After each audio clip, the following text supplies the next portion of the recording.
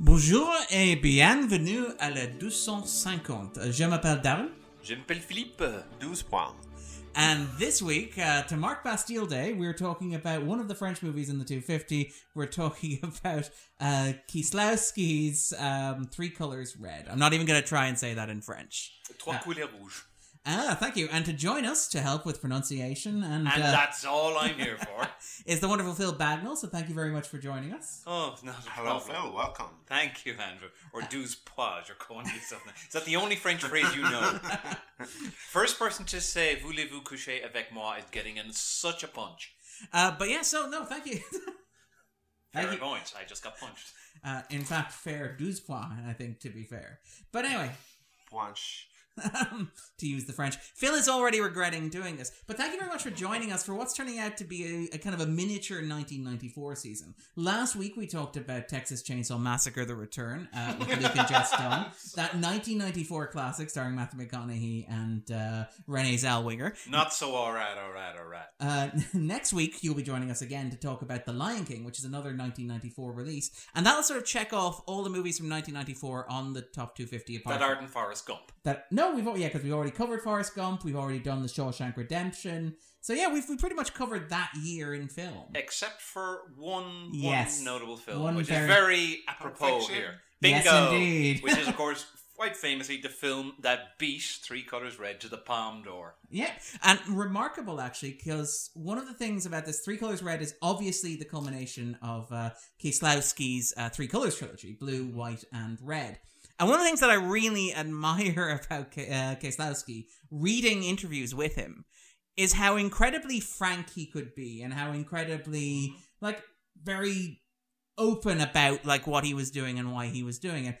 The Three Couleurs trilogy, for those not aware, was a monumental event in European cinema, released over the course in 1993 and 1994. They were shot over the course of 10 months. They were released over a similar window. And in fact, and Phil probably knows this, one of the reasons that these movies were marketed, released, and produced in the same year, in the intervals that they were, was as part of an attempt to win a Grand Slam of European film festivals. The plan was for these films to take home the Golden Lion at Venice, the Golden Bear at Berlin, and the Palme d'Or at Cannes as sort of the finishing rally. And they had a certain amount of success. It was in competition. Blue was in competition at Venice. Yes, it tied with Shortcuts, I believe, actually, if I remember correctly, for the Lion. God, that's so 90s, isn't it? Three Colours Blue and Shortcuts. Kieślowski won Best Director for Three Colours White. The Silver Bear at Berlin. And then, of course, famously, this was pipped at the post to the Palme d'Or by Pulp Fiction. Yeah, and there's another connection there as well in that, Tarantino, who was a huge fan of Kieślowski, big fan of, all his press at Cannes in 1994 consists of, have you seen Three Couleurs Red? It's a masterpiece. But he famously wanted Irene Jacob to play the role of Bruce Willis's wife in Pulp Fiction. In Pulp Fiction, but of course she was busy filming Red. Yeah, which is a sort of a nice bit of symmetry there. But actually, just out of curiosity, have we all seen the entire Three Couleurs trilogy? No, I haven't seen Blue and White and Red? No. No. Have you seen any of the other two? No, I have not. So you were watching before today, had you seen Red? No, I had not. Mon Dieu. I have not and never have been a communist. Let's make it short. This is kind of interesting because, the Three Couleurs trilogy was a big landmark in terms of European cinema, particularly in the 90s. They would have been one of those stalwarts of the foreign film section in your DVD or video stores way back when. You'd have those three images of the blue, white and red and Juliette Binoche and Zbigniew Zamierzałowski and Julie Delpy and Irene Jacob all next to each other.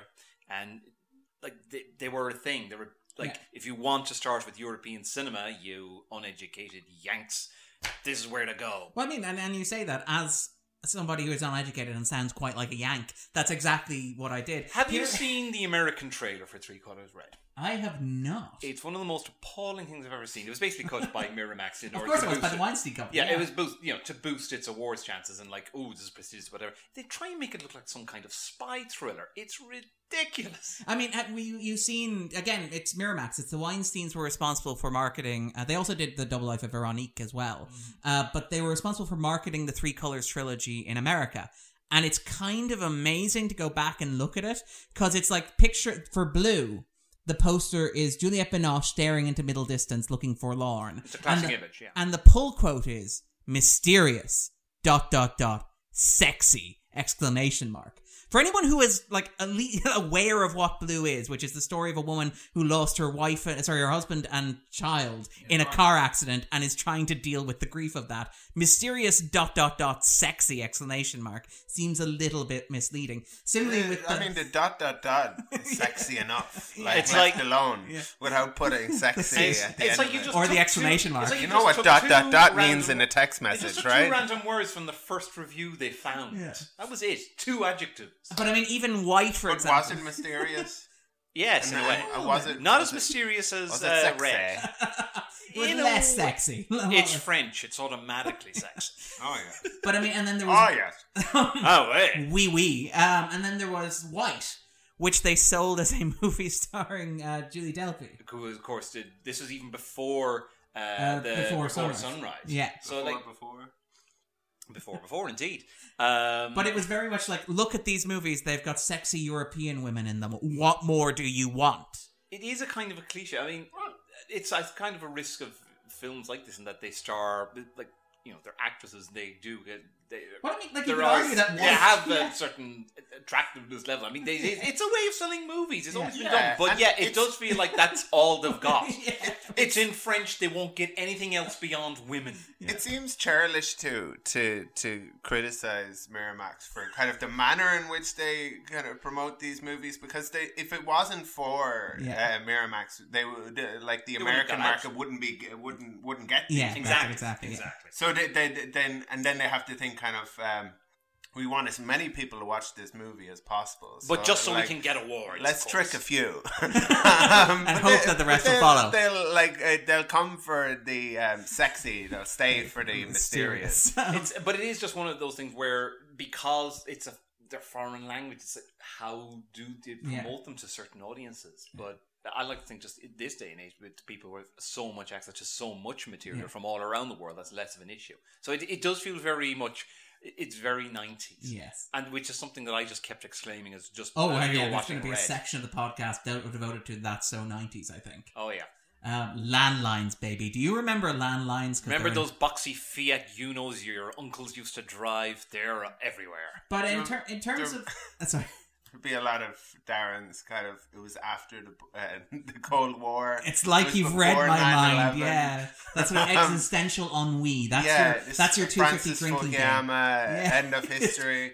This is like, get your 250 drinking game ready. There's also some inappropriate smoking and lots of bowling alone. Of course there's inappropriate smoking, it's French. Fair point, you were on for Le 400 Coups, which famously featured a hard-ass, black and white polo shirt wearing 12-year-old. Well, and by the way, like he's more hardened after 15 minutes in a prison than Andy was over the entire the whole of Shawshank Redemption. And also, how did I become like the default French film expert here? Is it just because I speak a little French? A little bit. I really don't envy us trying to say Trois, Couleurs, Rouge on the podcast without you there. That was a good effort, though. I'll give you that.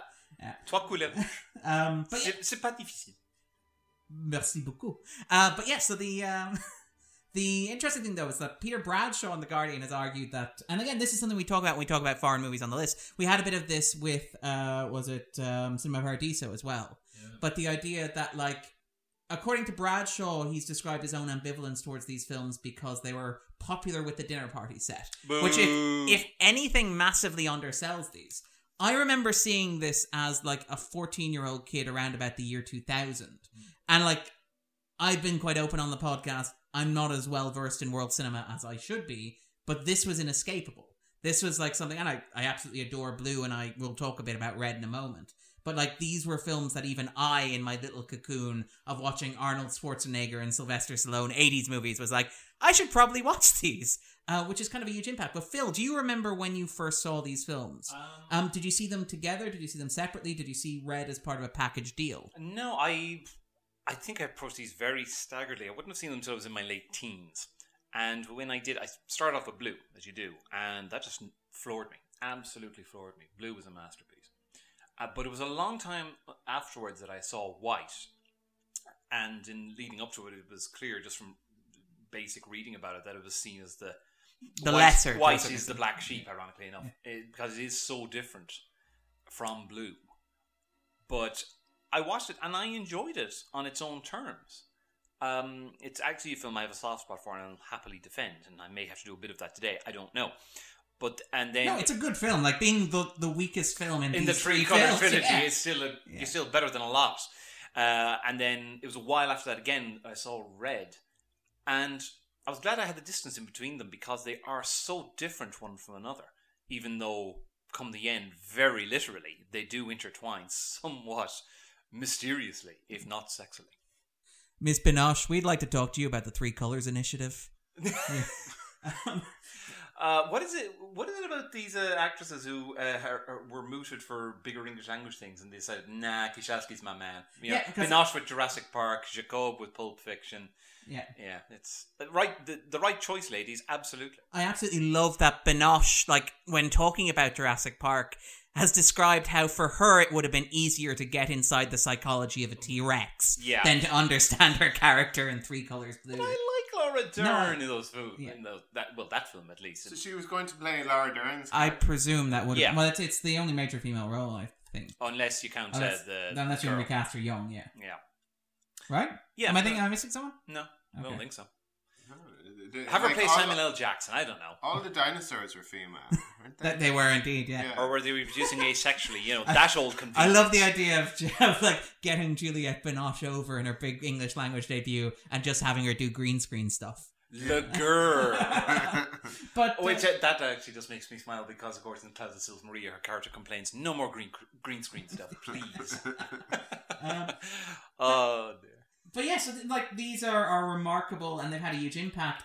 And I think that even today they're still sort of respected. It's worth noting, actually, that on the early 250, back in 1996, all three of the trilogy, including, and also the Double Life of Veronique, were on the list as well, originally. And then they gradually dropped off over time. I think The Secret Life of Veronique was the first to go. Double Life of Veronique. Double Life, sorry. Sorry, I just picked up on that because that's probably my favourite Kieślowski. That's me. Oh, cool. Yeah.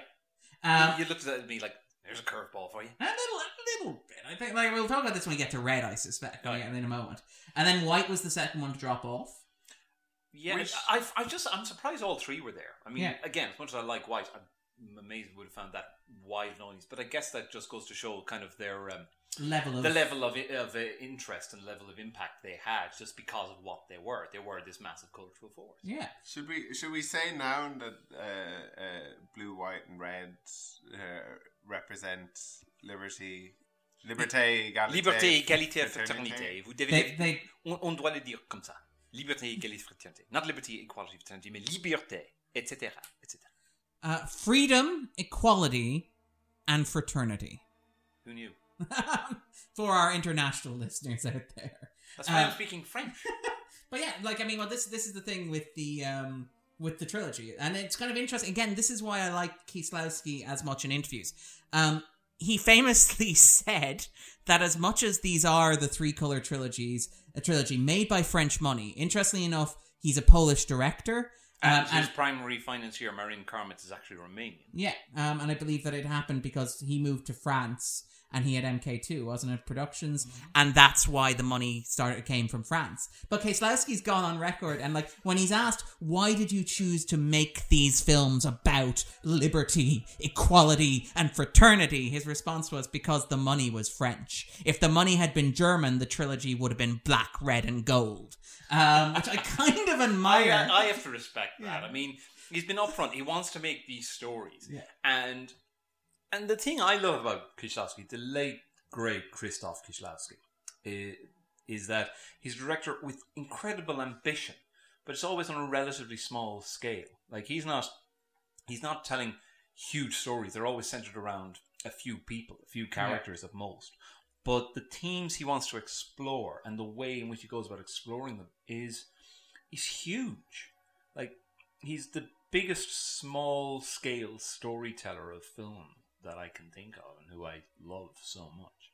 He's like you say, the themes of this trilogy are those of the motto of the French Republic: liberty, equality, and fraternity. Those are big concepts to grasp, and yet he does it within the confines of these three stories of just very small, personal. Yeah. Very personal, just small individual stories. Very small cast, yeah. But I think just very intimate. I think that's probably he finds a certain liberty of expression in just having relatively small cast. It means he has to focus on the story he wants to tell, and he has to focus on the way in which he wants to tell it. And I just love the way that these stories unfold and the way that they're made. I mean, they're blue, white, and red, and the films all reflect those colours, not just in their colour palette, but just in their moods, even. Their moods, absolutely. Yeah. And like he's very aware of what the baggage that he's brought on for these films, and he embraces it and he uses it to the max. I mean, red is saturated in red. It absolutely is, and it's arguably even more than like, because blue is completely filled with blue. White has a lot of like snow in it and the sort of harshness and bright light and stuff. But red, there's no way watching red that you don't that you don't pick up, even if somebody were to tell you it's just a French film. You'd be like, there's a lot of red in here. I feel like there's a lot of red in here. But before we talk about the film in more depth, we're going to ask the usual three questions.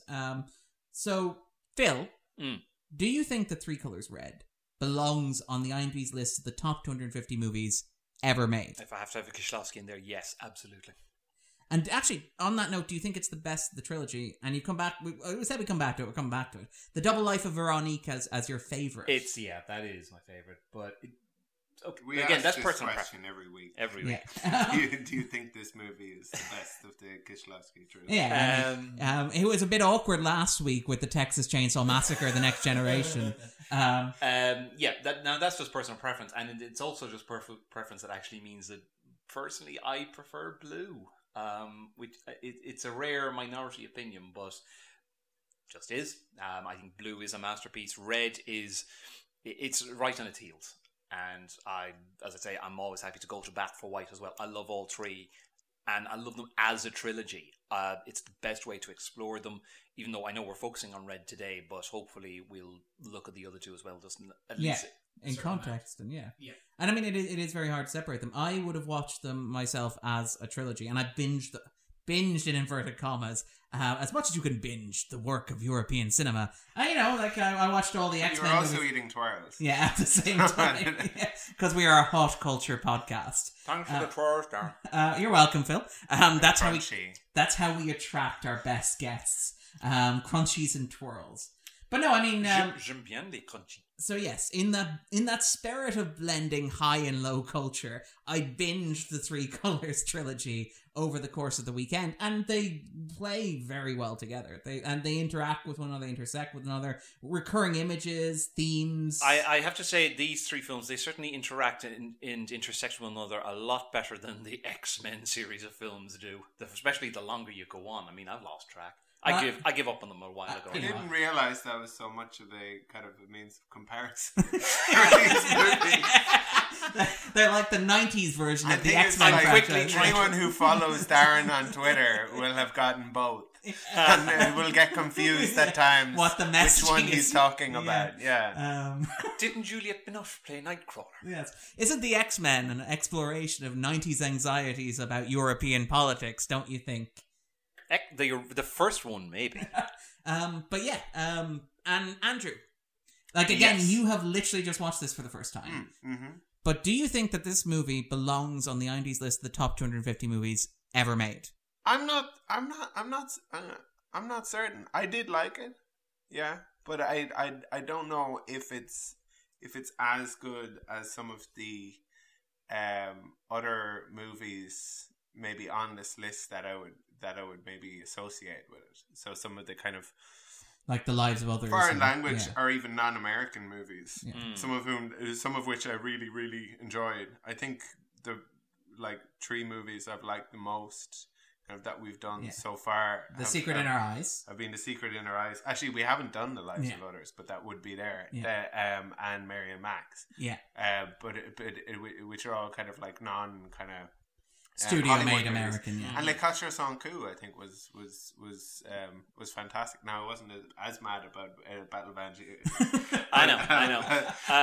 But no, I thought this movie was. We're good. having a Pavlovian response to having Phil on at the moment. I know. I'm just very worried now because subsequently after we recorded the Battle of Algiers, it dropped out of the 250. What can we say? And right now, how close is this? And at the time of recording, Three Colors Red is at 246. 246, yeah. Hang in there, baby. Yeah. So we're getting there. Yeah, we do. We're going to drive it out. What? We do sometimes have that effect, but we also have the opposite effect. Like, I mean, one of the rare movies that has been climbing through the 250, like since it came in 4 years ago. Prisoners? Yes. What? Prisoners, when we covered it, was I think it's at got like that bump. Yeah, it was at like 234. It's now at like 217. Excuse me? Yeah, it's just going. That's the 250 bump. You were joking me. No. Oh, I mean, like, it could be coincidence. I'm sorry, but that just makes me sad. Yeah. Wow. I want a franchise where Jake Gyllenhaal just travels around and solves cases. Nah, based on Prisoners, I want one where he just never stops blinking. I hate Prisoner. It's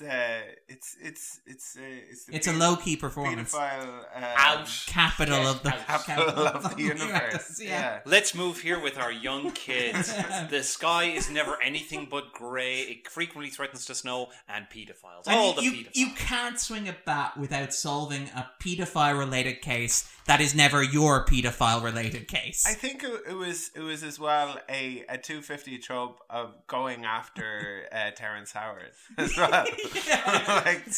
It sort of began there. Yeah. We're always harshing Terrence Howard. Howard's mellow. Yeah. Is he even making stuff anymore that you're able to like harass him anymore? He's on Empire on television. Oh, cool! I didn't know that. But anyway, so Jussie Smollett. Everyone's on that. What a cast! What a cast! But anyway, to bring the podcast back to something resembling a point, Phil, thank God. Would Three Colors Red be on your personal 250? And would the other movies in the trilogy be on there as well? Would you count them as one for the purposes of like gerrymandering? I actually would. I would be inclined to put them together. I think it's the richest way in which to contextualize and analyze the films. So, like, as much as I love blue and as much as I love red and as much as I enjoy white, it's just what happens. But no, I always think of them together. And I think that's what Kieślowski intended. And they would be on your own personal list then? Yeah. As a set. And Andrew, having not seen the films, would you freaking hold? It's like Twin Peaks: The Return. It's quick, one get movie. to tell us why this isn't the trilogy. This is the question. Like, we explore lots of questions. Is this a movie? Are these three movies a movie? Is this television show a movie? I mean, it's an open-ended question, people. We're just throwing it out. During the intermission, we speak for an hour and a half about the movie. Next week, we'll be going back to Three Colors White. Yeah. This is why this is such a valuable podcast in and of itself. Because look at the broad swathe of opinion we have. People who've seen the trilogy, people who haven't. You're going to get all shades of red. I see what you did there. Glad that you flagged your interest in that one. Mon Dieu. But anyway, Andrew... So, would it be on your own personal Combine 250? the three colours, you get like an unpatriotic purple. mauve. Yeah. You get the triple X parody, which is three colours purple. But anyway, Andrew. Yes. Would it be on your own personal 250? Yeah. You're allowed to say no. Yeah. I don't think so. Like I enjoyed it, but it didn't really have that kind of tremendous kind of an impact on me. There were parts of it that kind of spoke to me, but in terms of like kind of making me laugh and making me cry, it didn't really have that impact. Yeah.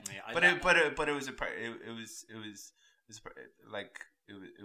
good movie in a lot of ways. Yeah, I mean, I know I laughed like a loon through a lot of this, but I think a lot of that was because, again, I had rewatched it not so long ago, and the other two films. Again, it all comes in the context of the other two films. So, well, I mean, I think it just impacts on how much you relate to it and what you get out of it. Well, I mean, in terms of laughing a lot during it, like, I mean, what's interesting, I don't want to. I don't want to be. I really don't want to be that douchey guy who like laughs at certain moments. Like, yes, I get this. This appeals to me. Phil, you are that douchey guy. I know. It's okay. Own it. But no, what I was more. Excuse me while I roll up my roll neck and go out to smoke. I must go out and smoke a Galwaz. But no, actually, what I was more getting at is because I went back and I did a bunch of research for this, including looking at the initial reviews for the films as they premiered at the various festivals. Right. And what's kind of amazing, and I kind of adore, is the fact that when Three Colors Blue premiered at Venice, the New York Times, of all places, Janet Maslin, the critic there, she was very much like, this is a self-parody of European cinema. This is European cinema on steroids. This is the most pretentious, self-absorbed, kind of like unself-aware, luxuriating in its own sense of like assured knowedness film that you will ever see. And it's like there was an extent to which this film felt a little bit like that. Oh yeah, and I'd argue it's very true of Blue as well. Blue is very much like that's Blue is probably most guilty of that. Yeah. But like having said it didn't make me laugh, it didn't make me cry. That's not to say that it wasn't kind of like funny kind of in parts, but just not in a very kind of powerful way, or that it wasn't sad in parts, but just not. They didn't really have like the. It felt very kind of understated. Yeah. Again, that stereotype of European cinema, and again, I'm not bringing that up to demog it. I was actually going to make the point that I kind of agree with Maslin's like observation about the films, in that they are, and I wonder if like part of the reason why why we're so successful in the 90s was not only because like Blue in particular is a very visual story. There's not a lot of dialogue in there, so you don't have to worry too much about subtitles.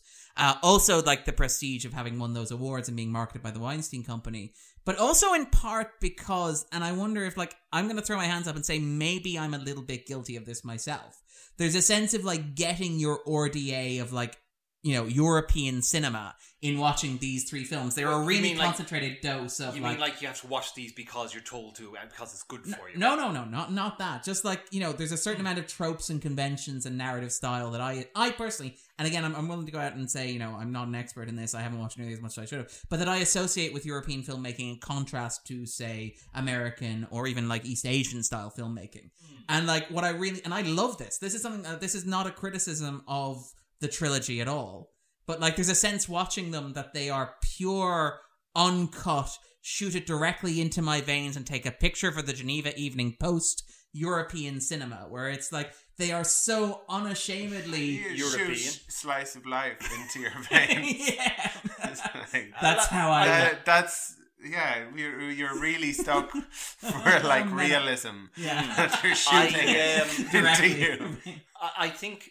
No, I get absolutely what you're saying. Like, when you think of the Three Colors, you get those kind of images that you would associate with French cinema in particular at Lots the time. Lots of close-ups on actresses' faces, conveying emotion, the beautiful swelling score. Narratively relatively minimal swelling scores, as you say. And they've come to define that, but that's not their fault. That's more a product of their marketing and their acclaim, and there might be a certain sense of that thing Peter Bradshaw was talking about how they inspire so many chin-stroking discussions over After Eights. But again, that's not their doing. They're just, the films are the films, and what you take from them is entirely up to you.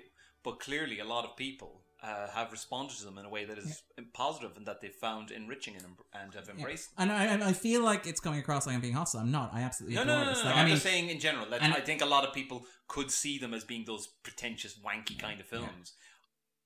I possibly do, but I think that I just respond to them because they do that thing of being narratively minimal and yet so rich in emotion. I just respond to that. And this is the thing. It's kind of interesting that Andrew said that he didn't respond. He responded like not as strongly as he has to some of the other films on the list. It's interesting because Blue and Red in particular are films that I respond to a great deal emotionally.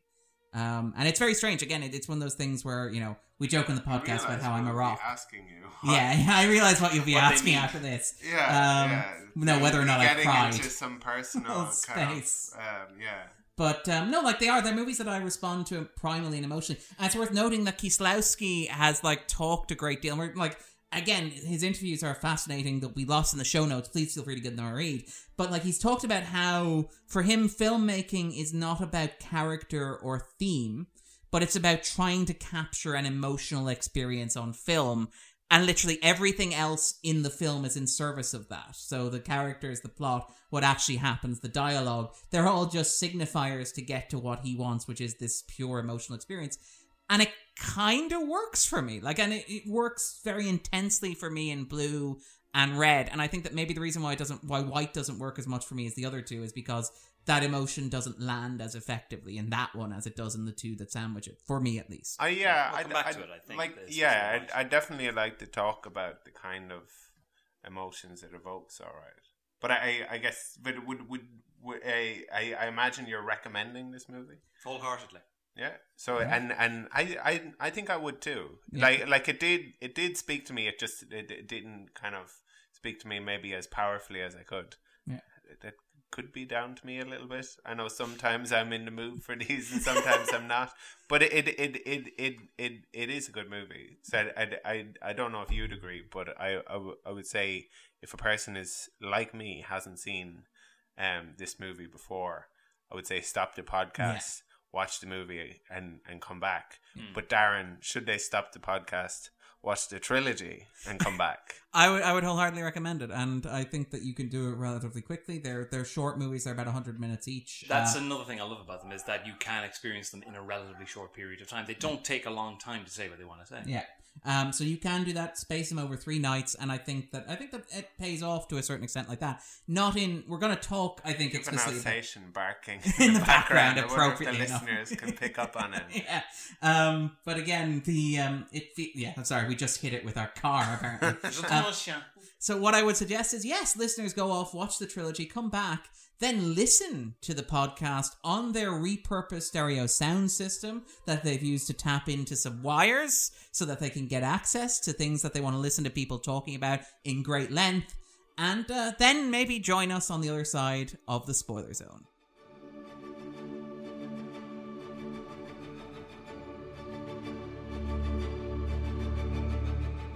Swallows on. You still do that a little. Le zone des spoilers. So, Phil, Oui. what is Trois Couleurs Rouge about for you? De quoi parle-t-il Trois Couleurs Rouge pour moi? Why does this always stop me? I have kind of prepared this. It's such a big question. Were you not like crossing the street earlier and dropped a book and you picked up the book and the book told you exactly what Three Colors Red was about? No, because Darren, that only happens in movies. I think Darren knows what it's about. Do I? Well, what is it about then, Darren? It's about longing and connection and the desire to make a connection in a world that's increasingly networked. No, that's what it's about, Darren. What's it about for you? Not just that, Darren. That too. I think it's more like, it feels more specifically about kind of the way that longing makes a person kind of pathetic or can kind of humiliate a person, and I'm a great admiration. I have a great admiration for how love can do that to people. It sounds like crazy, but whenever I feel kind of,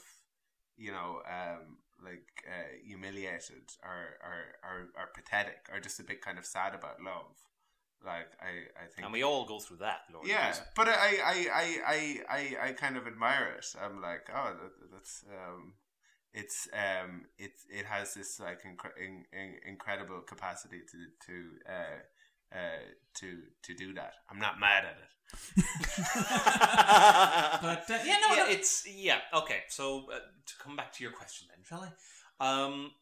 Well, as you've hit a lot of nails on the head there. I mean, it is a film that deals primarily with the ideas of interconnectedness and how sometimes we're interconnected sometimes, even if we don't realize it, and even if we don't like it, that we're we just find bonds with people in the strangest of places and in the most banal of circumstances. But also how those bonds are often invisible and down to fate or luck, and how easy they are for us to miss, and how easy we can overlook them, and how even the bonds that we are aware exist, so the way in which we built the world, the way in which we networked the world, the way in which we connect with people in the modern world, where that's looking at them through screens or listening to them down wires, that excellent opening shot, for example, or even like peering through broken window panes, how those are no equivalent or replacement for the simple human interaction of talking to somebody or being in the same physical space as them. Yeah. And I think the reason we can connect sometimes to people so readily, and sometimes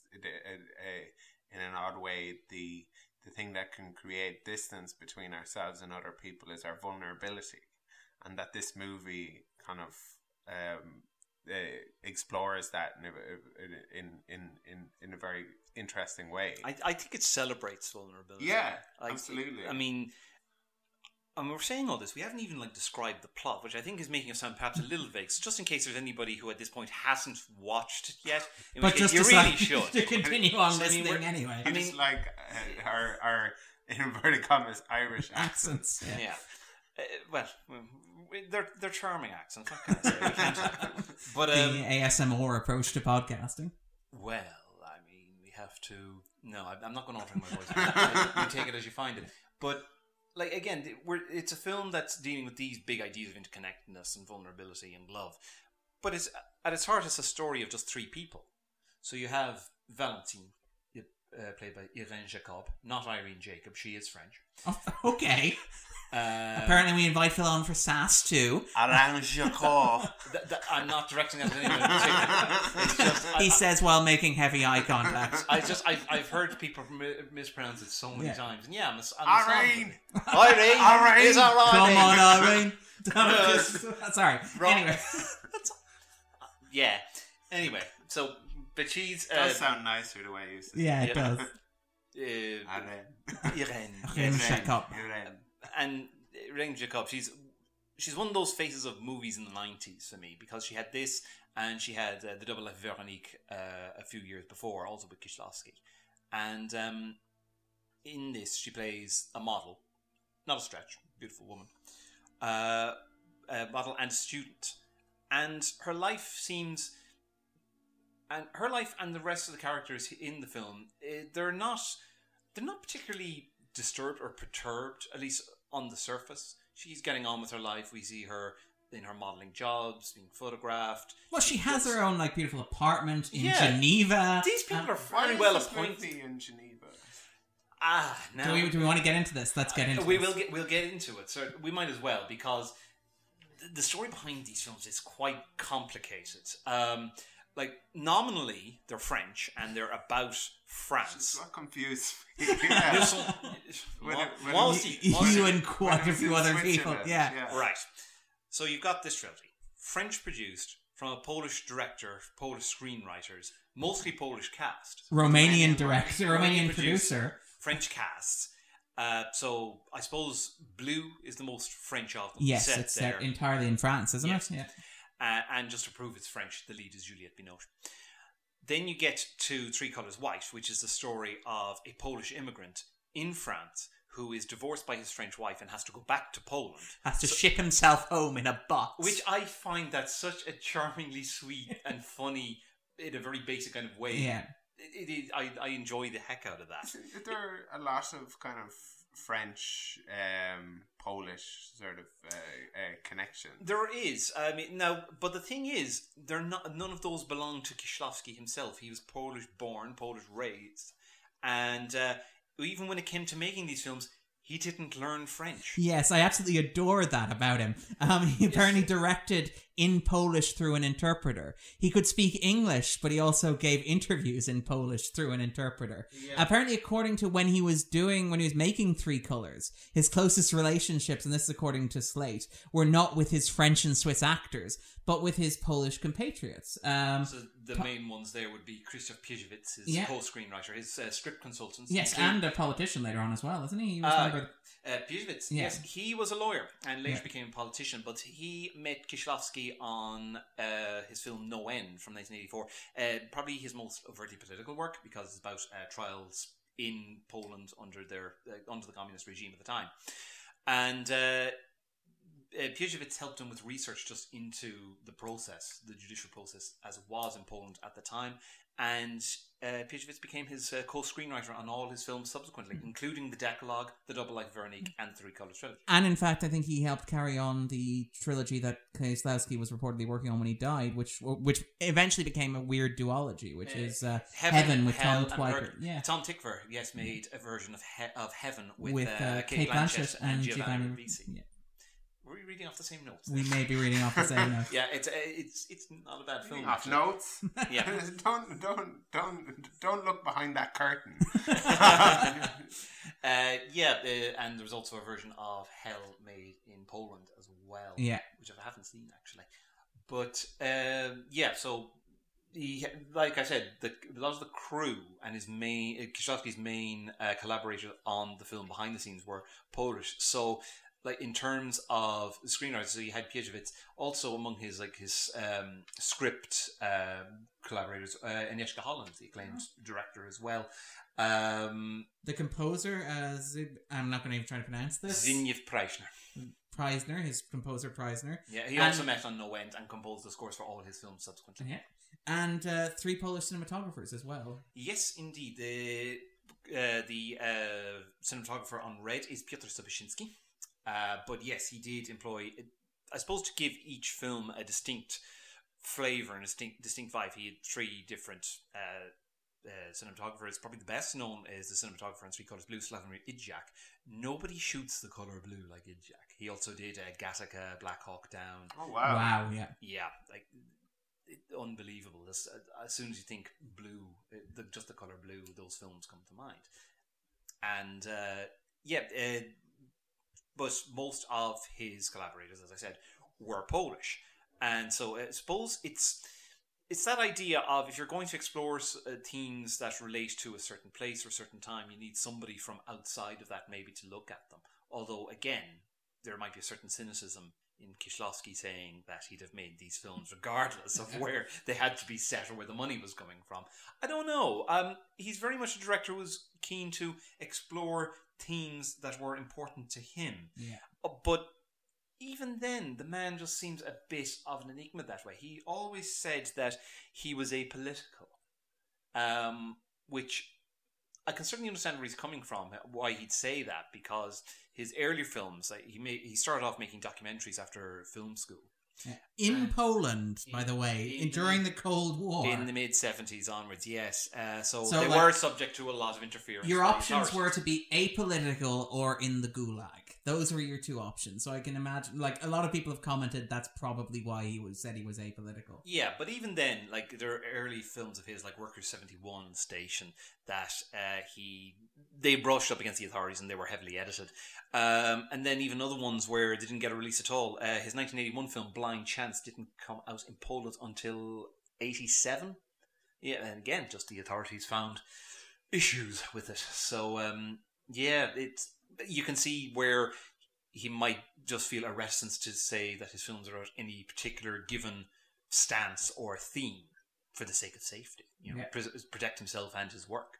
But I mean, there's also this is, and we're probably wandering off topic. Andrew asked, "Are these French films?" And we got onto this. But just while we're on the subject of politics and stuff like that, it's interesting because I would contend that the Three Colours trilogy. Now, it's been a while since I've watched The Double Life of Veronique, so I can't comment on that. But having rewatched the Three Colours trilogy recently, they are very political works in certain senses. Blue, the central driving device of Blue, is a symphony for European unity. This unification of Europe. It's going to be played simultaneously in the 12 capitals of Europe to create a sense of togetherness. In playing with the film's theme of a woman who finds herself alone and wants to be alone, and the question of whether or not we can, as people, be completely independent or completely free. Liberté. Again, apart from the context of the films related to each other, looking at where Kieślowski was coming from, Three Colours Blue, for example, was made in 1993. At the time, Poland was emerging from the shadow of the Iron Curtain and had applied to join the EU at the time. Yeah. And was, of course, it wouldn't join for another 11 years.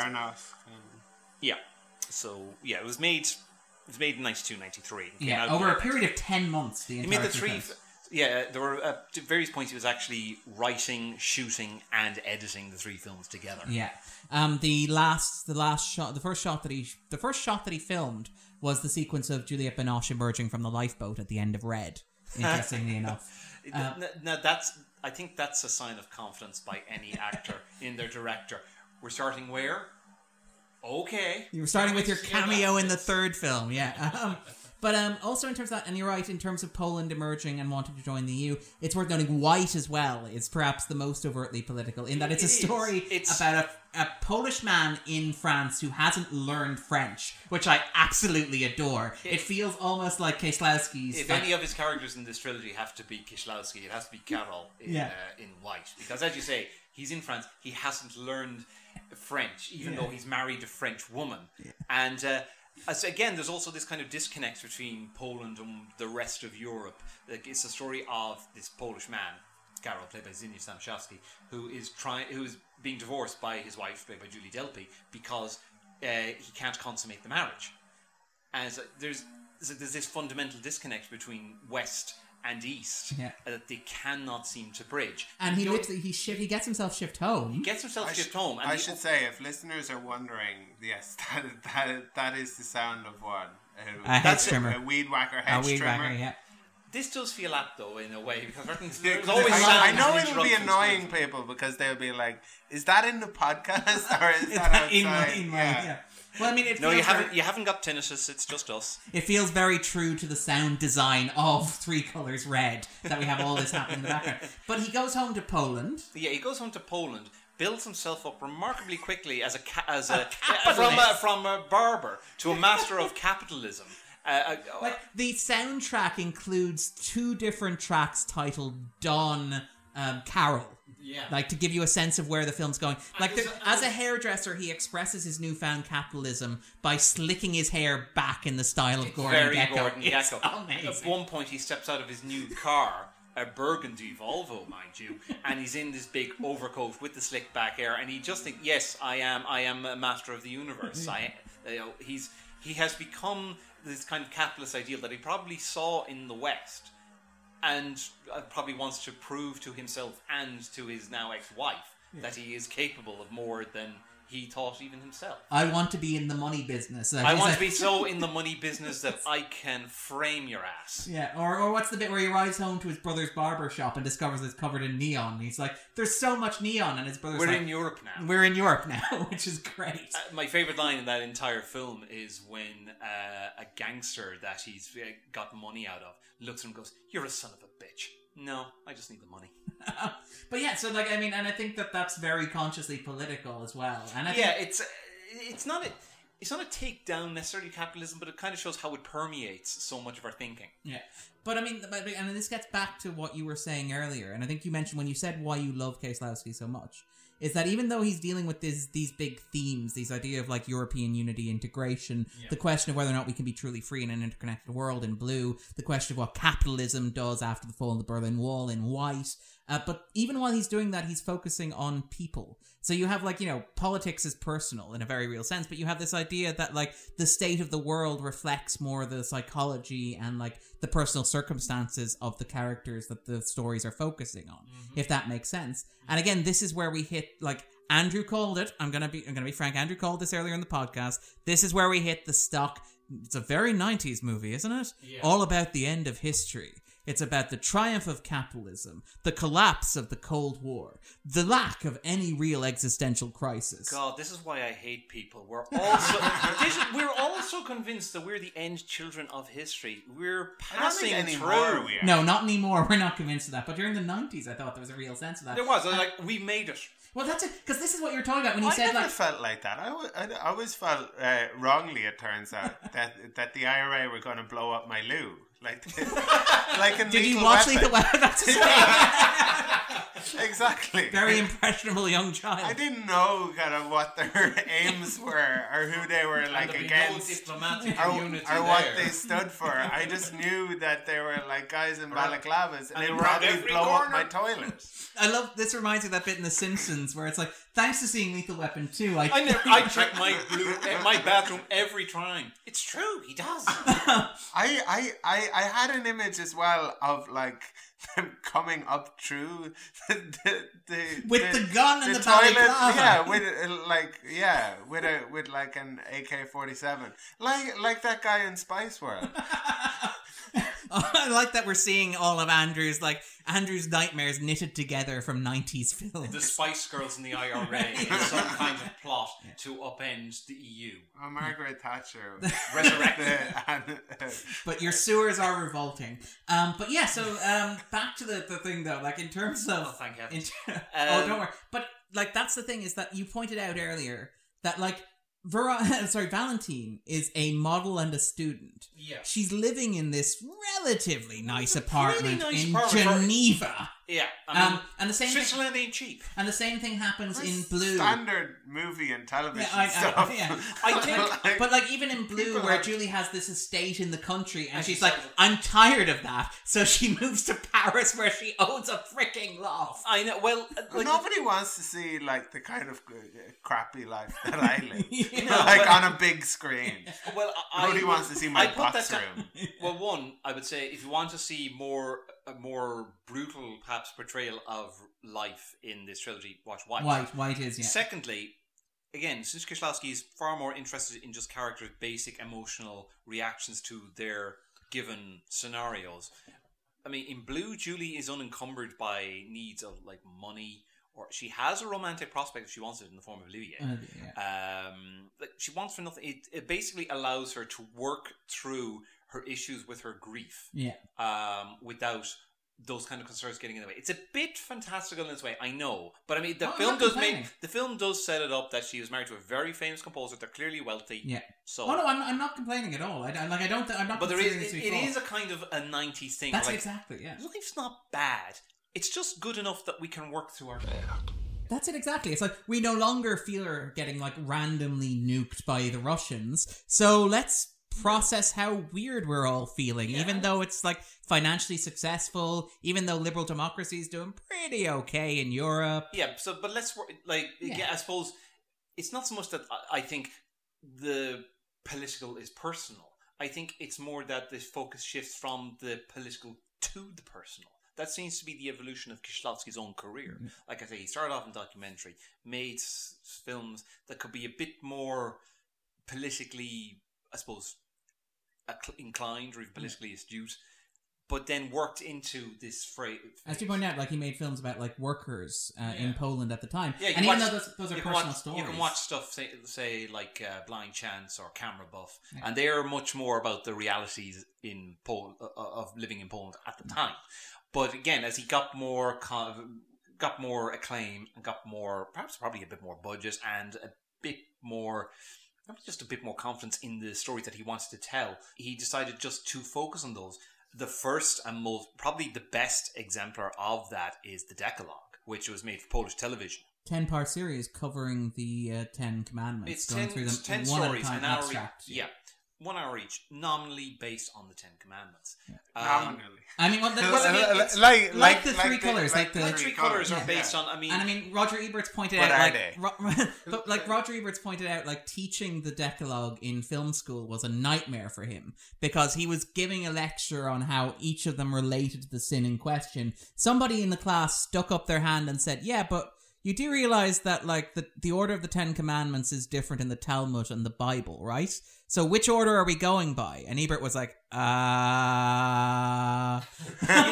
I suppose you'd have to probably see as Christian Kieślowski himself raised Catholic. You'd have to say agnostic. He said himself that he maintained a quote personal and private relationship with God. Love Kieślowski. Yeah, I know. The man is, for somebody who's so blunt, he doesn't show his cards too easy, does he? So, like, he's also not afraid just to explore themes from within a religious context. Say, so you have that. There's maybe elements of it in the Three Colours trilogy, not very much, but I suppose they're more to do with looking at the idea. Well, I think there are religious themes in Red. I would argue. I think the ideas of fate and interconnect. But even the idea of, and again, sorry, Darren's going to derail it into the end of history train again. No, but this idea of the judge who's listening in to conversations, who's acting as an observer of everybody, and a judge in inverted commas, but a judge who doesn't do anything, a judge who doesn't deliver any verdicts, a judge who doesn't even who believes now that to arbitrate between truth and lies is vanity or immodesty on his part. The only reason he listens into the conversations is that he gets the unadulterated truth that way, or so he sees. Yeah, but he's omnipotent. He's omniscient. Sorry, testament to his impotence. Yeah, that's exactly. He's an infinite God. Yeah, but because he and she talks to him in the theater after the kind of after the fashion show. About it, I think she says she betrayed you, and you just kept on loving her. Yeah, and that's his life now. And it's a bit like Auguste doing the knocking on the window and but and as well climbing up onto the apartment window. His girlfriend and her lover. Yeah. There is. Has anyone ever done that move here? Don't look at me, God. Well, this is an audio medium, so we can raise our hands. But yeah. just me. It's the probably not something that you should do when somebody's not kind of expecting you, but appearing at their window. Oh, okay. So not like just spying on them. Yeah, I was going to say, Andrew, what? You keep to yourself. Was the woman even your girlfriend? We were seeing each other, yes. I decided I would, it would be an interesting thing to turn up at their window. This was in a different time. This was maybe 9 or 10 years ago. And, it made a funny story. I'm sorry. No. I didn't walk in on her having sex with somebody else. Okay. That's not the story. The story seems to be okay, all right. It's I'm really sorry, Andrew. It's that doesn't happen to Andrew. That happens to other people, you like guys. A goose. But yeah, this idea of the judge as a very 90s idea of God, where he's omniscient but impotent. Even when he's writing that letter to confess, his pen won't work. Do it in pencil. Yeah, in your sort of Freudian metaphor, if you want to push that a little bit further than that. You, Darren? But even the sequence where he's talking about how why the woman that he loved left him, and he's he goes straight from, well, I saw somebody else giving her, a royal screwing, and he could offer her something that I couldn't. And the only context that you have for what this guy was offering is sex. So it's maybe, we're not exactly being subtle with this impotence metaphor, are we here? But even then, I think you can read that in a vaguely religious sense. I think you can read that in that way. In this idea of in the 90s, God may not be dead, but he's just... Nobody's listening to him. He's listening to you. You're not listening to him. Yeah, that sort of thing. Then the power comes from the fact that this young woman comes into his life through. Well, she goes to a church. Sorry, first. Very true. We're off getting kind of ridden by the materialistic secular world while God watches on unable to satisfy us. Is that what you're saying? There's that moment in the film. It may not be a literal one for holding one. a box of chocolates, kind of crying in the rain. There's that moment looking through the window. God crawling on a dumpster while we're setting up our new hi-fi. Yeah. There's a moment in the film where the judge says to Valentine about one neighbour he's listened in on, and it's clear that this man, he's married but he's having a gay affair, and he says of them, one day either he'll jump out a window or his wife will find out. Either way, what does it matter if you tell them I'm listening into them? Nothing will make a difference. I think he literally says nothing will make a difference. There's a moment later on where he talks about how he let the sailor go even though the sailor was guilty. And at the time when he sent down the man who was having an affair with his girlfriend. Hugo Holbling. Hugo Holbling, yeah. Exactly. Who sounds like a Captain America villain. Humiliate. But like even then when he's talking about the sailor, like, and he's like, well, he was guilty, but he started a family, had a bunch of kids, and Valentine's like, then you did what was necessary. And it's like, that's a very strange way of looking at your use of power. It's that very sort of like Matrix Revolutions way of what happened, and couldn't have happened any other way, for we are alive. It's that sort of approach. It's like, why is him having children and a grandchildren a good thing when this world is terrible? La vie est merde.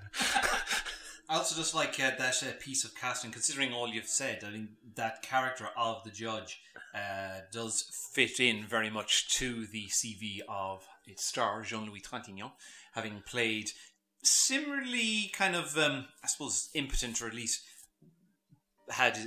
characters have had a certain amount of urgency taken away from them in films like My Night at Maud's or The Conformist, or even in Amour to a certain extent, where he finds himself having to look after his stroke-ridden wife. He finds that the happiness, the love in their relationship. Okay, yeah, that was him. Oh. See, this is how little Darren knows about European cinema. Right, there you are. I think it just goes to show how long Jean-Louis Trintignant has been in business. Like, and he's not young here. We're talking about films like where he's made with Bertolucci and Romer. I mean, he's been there for decades. He's 90 now. He's just a judge in this, isn't he? Yeah. Like no, he's Kern. He does get a name. It's Kern. Oh, he does. Okay. Joseph Kern. But I mean, everybody just calls him the judge. And in fact, I think he's credited as the judge as well at the end. In fact, very few of the characters in the movie have names outside of Karine, Auguste, and Valentine in the closing credits. Even Michelle. Valentine gets a name. A surname as well, because she's on the Dussault, because she's on the news. Yeah. It's a very strange news, because it just kind of like will freeze frame. I think it might be done for cinematic effect. I think so. Somehow, yeah. Anyway, Jean-Louis Trintignant. He's been there a long time. May he continue to be there for at least a little while more. God bless him. In terms of Kieślowski, actually, just while we're talking about that actor in question, it's worth noting that he's talked about like being directed by Kieślowski as an experience. And this is where we talk about like Kieślowski's primary motivation not being like logic or character or narrative or plot, but emotion. Where it's like... Sure, he's not French. But he's like... he talks about the experience of like... Yeah, he wasn't very good at like offering insight into character motivation. There was a moment when I like take her ticket and look at her ferry ticket, and I had no idea why I was doing it. And Kieślowski just said, take her ticket, look at it, and hand it back to her. And that was it. Like, that's apparently, like, his experience of working with Kieślowski. It sounds like what we were saying about David Lynch when we did the Twin Peaks Return episode. You don't know, he gets you things, you're not quite sure why you have to do them, but it makes sense to him. The scene felt like that, though. Did it not? It felt like the character was kind of like, show me your ticket. Okay, looking at your ticket. No, there you go. To me, it felt more like a paternal move. Like, here, let me check your ticket for you. That's okay. You can go on now, love. And it's tangible, and you can hold it, and it's real, and it's material, and stuff. And it's bright red. Of course, it's bright red. Like I said, the colour itself just interjects constantly. Traffic lights, red cars, red items of furniture. The most abstract chewing gum advertisement ever. Yeah. Particularly because if you look at when we only see the billboard or the sort of the poster in full once, the actual chewing gum wrapper is green. And it's tiny. Yeah. In the corner under the slogan. You know, I mean... What was the slogan? Like, freshen your life? A breath of life. A breath of life, yeah. Again, they do chewing gum advertising differently in Europe. It's a long way from the double mints. I know that chewing gum. Is it the breath of life, Andrew? Well, yeah. There is a kind of a freshness and a sadness. I love that. I love that when they're taking pictures, when like the photographer is taking pictures. Let's get the sad one for our big like 24 by 8. This is trying to sound more like Derek Zoolander advertising aftershave. Yeah. Moisture is the essence of yes. Like, sadness is the essence of life, and red is a color you'll associate with gum. Again, that kind of speaks to we joked about it earlier, but like the way in which these films embody a certain like almost kind of parodic quality of like European cinema, where it's like where you're filming a chewing gum commercial or you're shooting for a chewing gum advertisement, and the photographer's instruction isn't like, make sure you're chewing it, you're harder, you're concentrating, you're smiling, you're having a good time. It's sad, more sad, sadder. But it's strange as well, because she was blowing bubble gum, which isn't I don't think that was the product that she was selling. No, that seemed to me more like a spearmint gum to me. Why would they use red for this? But it does look absolutely So beautiful.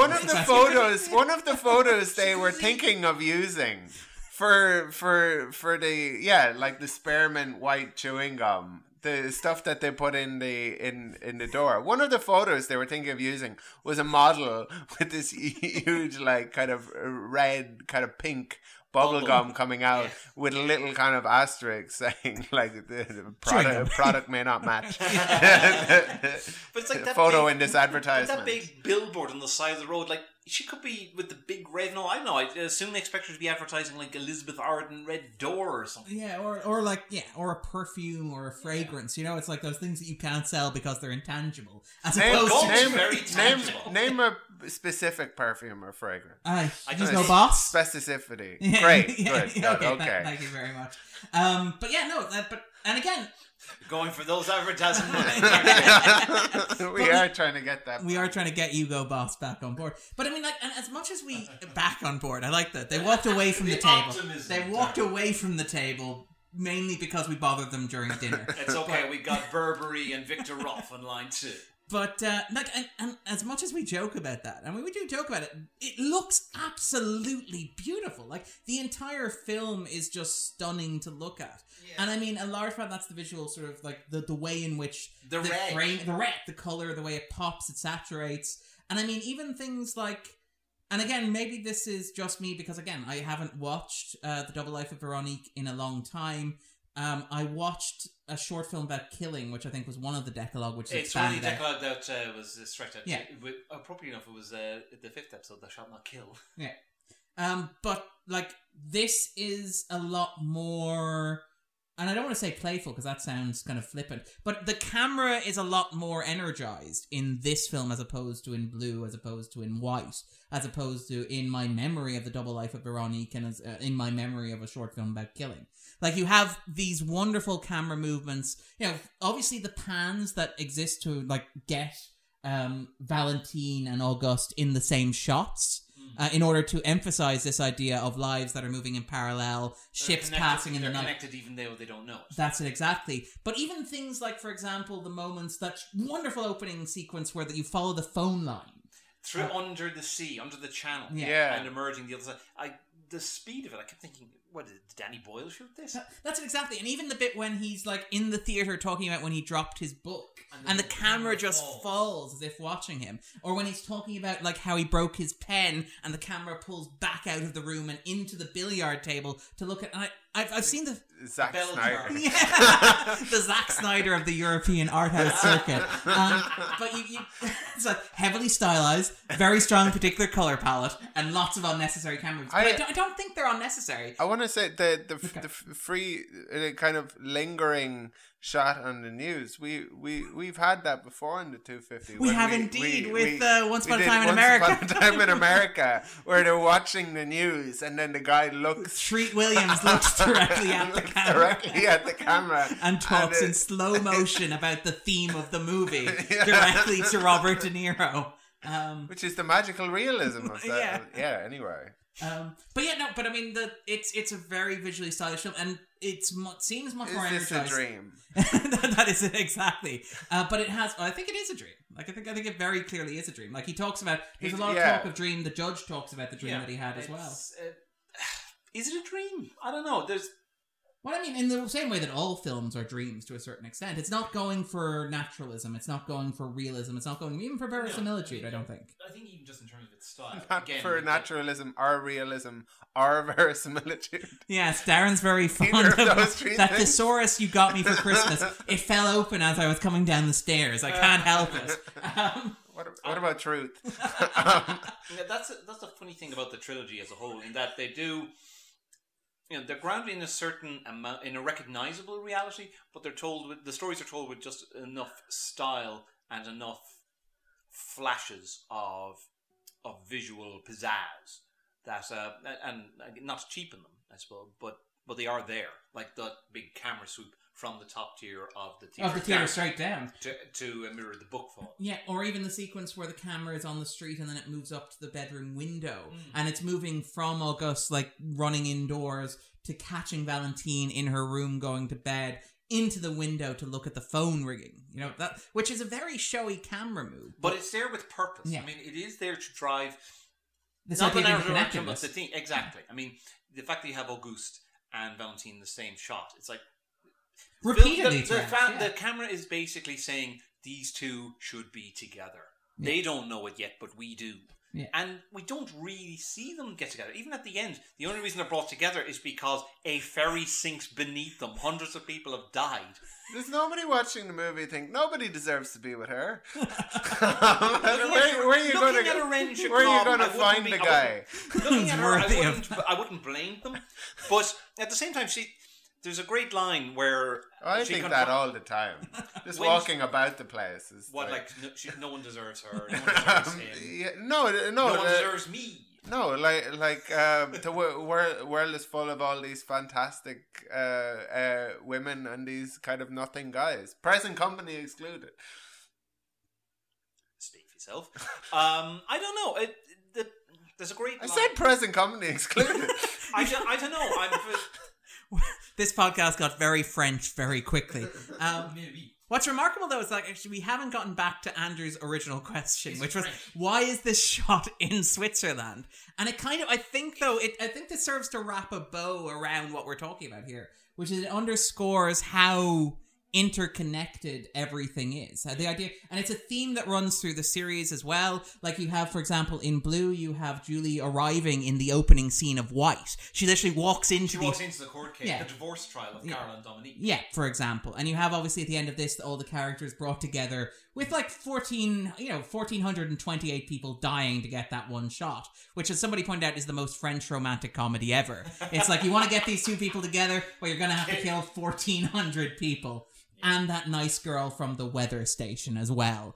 But she was on a yacht, though. She was on a yacht. But they were missing. They're also gone. Yeah, there are two people missing on a yacht as well. Smashed yacht. Yeah.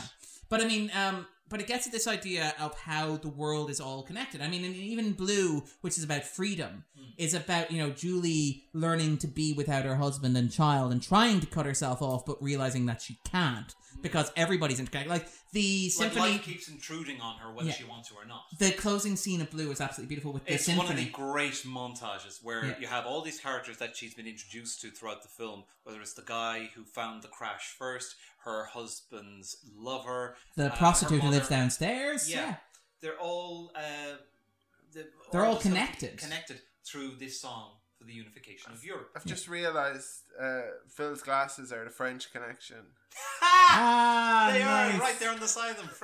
Darren, I think you might have to take a picture of these.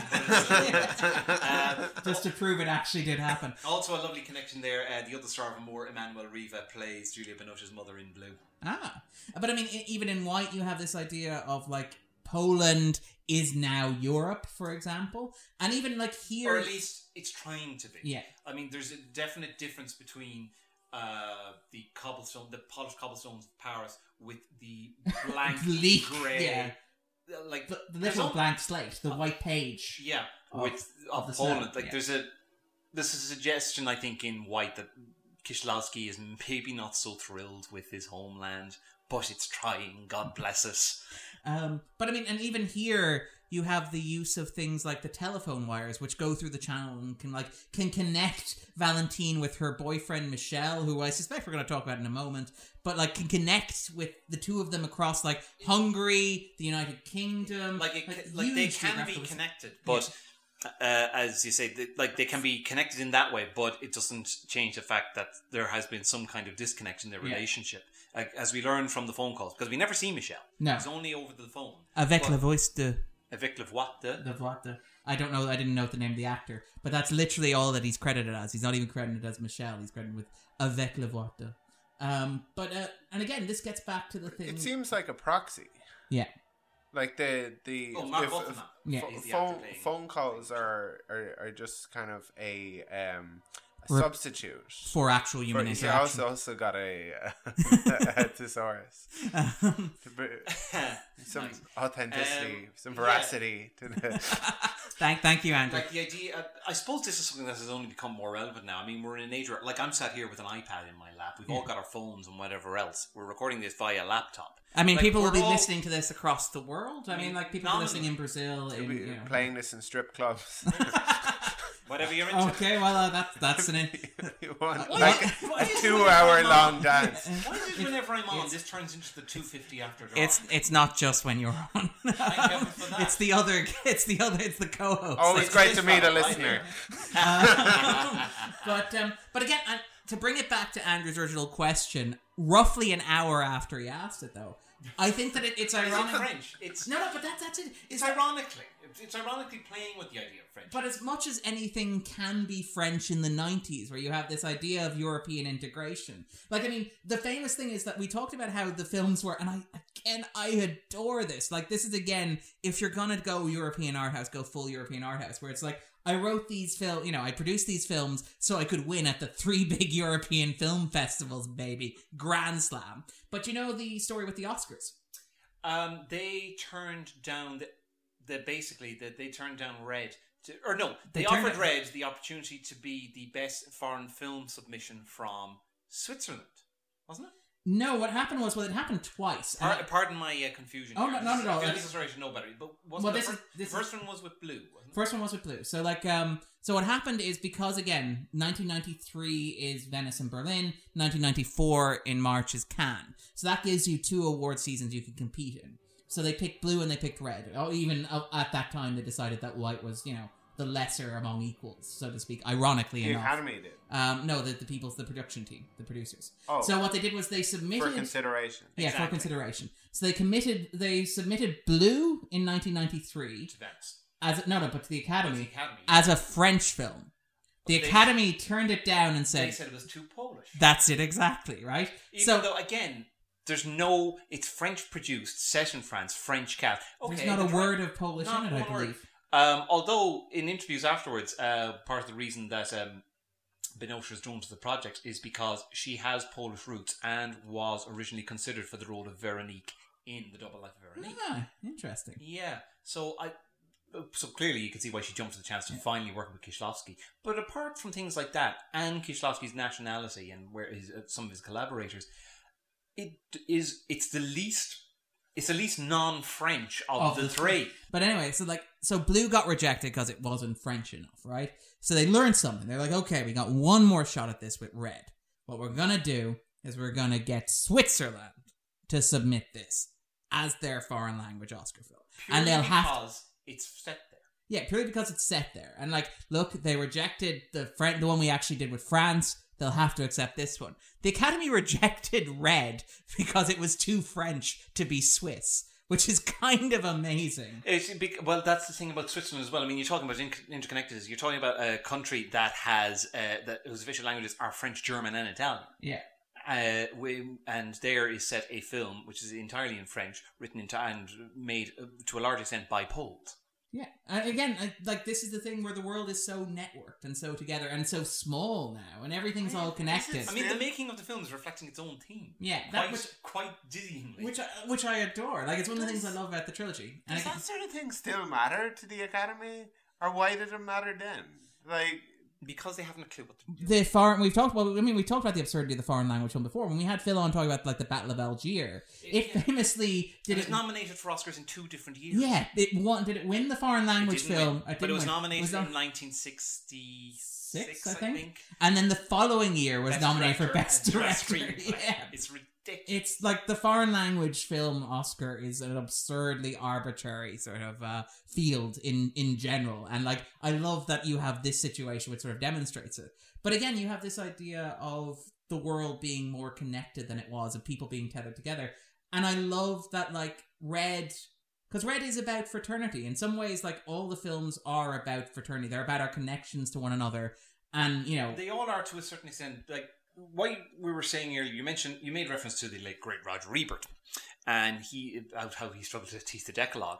But probably his most famous contribution in analysing these films, in that he said that they're defined not by what they are, but by what they're not. In that Blue is a tragedy that isn't tragic. White is a comedy that isn't very funny. I disagree with that. It's maybe not comedic, but I can laugh at it. And Red is a romance that isn't all that romantic. I think it's romantic. It's not big R romantic, but it's more romantic in that fraternal brotherhood of man kind of way. I mean, there's very little hint of any suggestion that, say, Valentine and the judge could ever be a thing. I mean, besides a weird age gap, it's not hinted at. It's never suggested. Well, I mean, it's a very kind of European art house way to market things. Can you imagine it like, this is our new cake, which isn't tasty. This is our new car that won't go fast. But it's Kieślowski This is our new lawnmower that won't actually cut anything. Yeah. Darren, by the way, that lawn, seriously, we're looking out the window here, the daisies. I'm sorry, I had Kieślowski's lawnmower. It's wild, like Darren. It's Darren is becoming a new man. He's going to be planting a cherry tree. Later on today, Darren. Why do I feel like Kieślowski's lawnmower would have run over Schrodinger's cat? Possibly. But like, it's interesting that you should mention that about the romance between the judge, or the lack of romance, the anti-romance, as it were, between the judge and Valentine. Because what you have is this weird thing that Red does, and I think it distinguishes it from White and Blue, where it seems to play with this almost elastic concept of time. So, like, and it's kind of fascinating that, like, our two romantic leads are Valentine and August. Valentine's being February and August being August. 6 months apart, as far apart as it is possible for months to be in time, which I quite like, the small touch. But the idea that, like, August is, to a certain extent, and not in a literal way, because, again, this is the logic of these films, but August is, like, a temporally displaced version of the judge. In that he suffers almost the exact same series of events. And the same successes. It is a fascinating thing. It's one of the things I just love to think about when it comes to this film. Like you say, August, he's young lawyer, relatively newly graduated. New judge, isn't he? Yeah, new judge. New judge, I beg your pardon. Newly graduated and working in the magistrates. But he does have the very similar chain of events. He's in a relationship with a woman, which subsequently goes south when he discovers she's having an affair. When he sees her wide legs with a man between them. In the same circumstance. Yes. A lot of cuckolding in this. Again, in keeping with the David Lynch Twin Peaks recurring themes that Andrew has noticed. And you know, sexual liaisons, the French. Sorry, Swiss. The daughter listening in to... Like, that's just so... Her father and his lover, Pierre and Perrault, isn't it? Pierrot le Fou, eh? Yeah. That scene is both funny and weird. It's like, sad. Put that phone down. Very, very sad as well. She's kind of smiling. Because I don't think she quite grasps. How could you?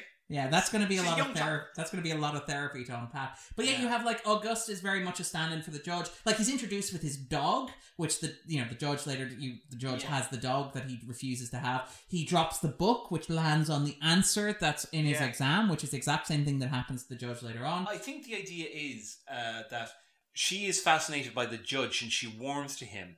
The only thing that prevents it from being a romance is that they're just clearly too separate in time. He's a character in his mid-60s. She's a university student.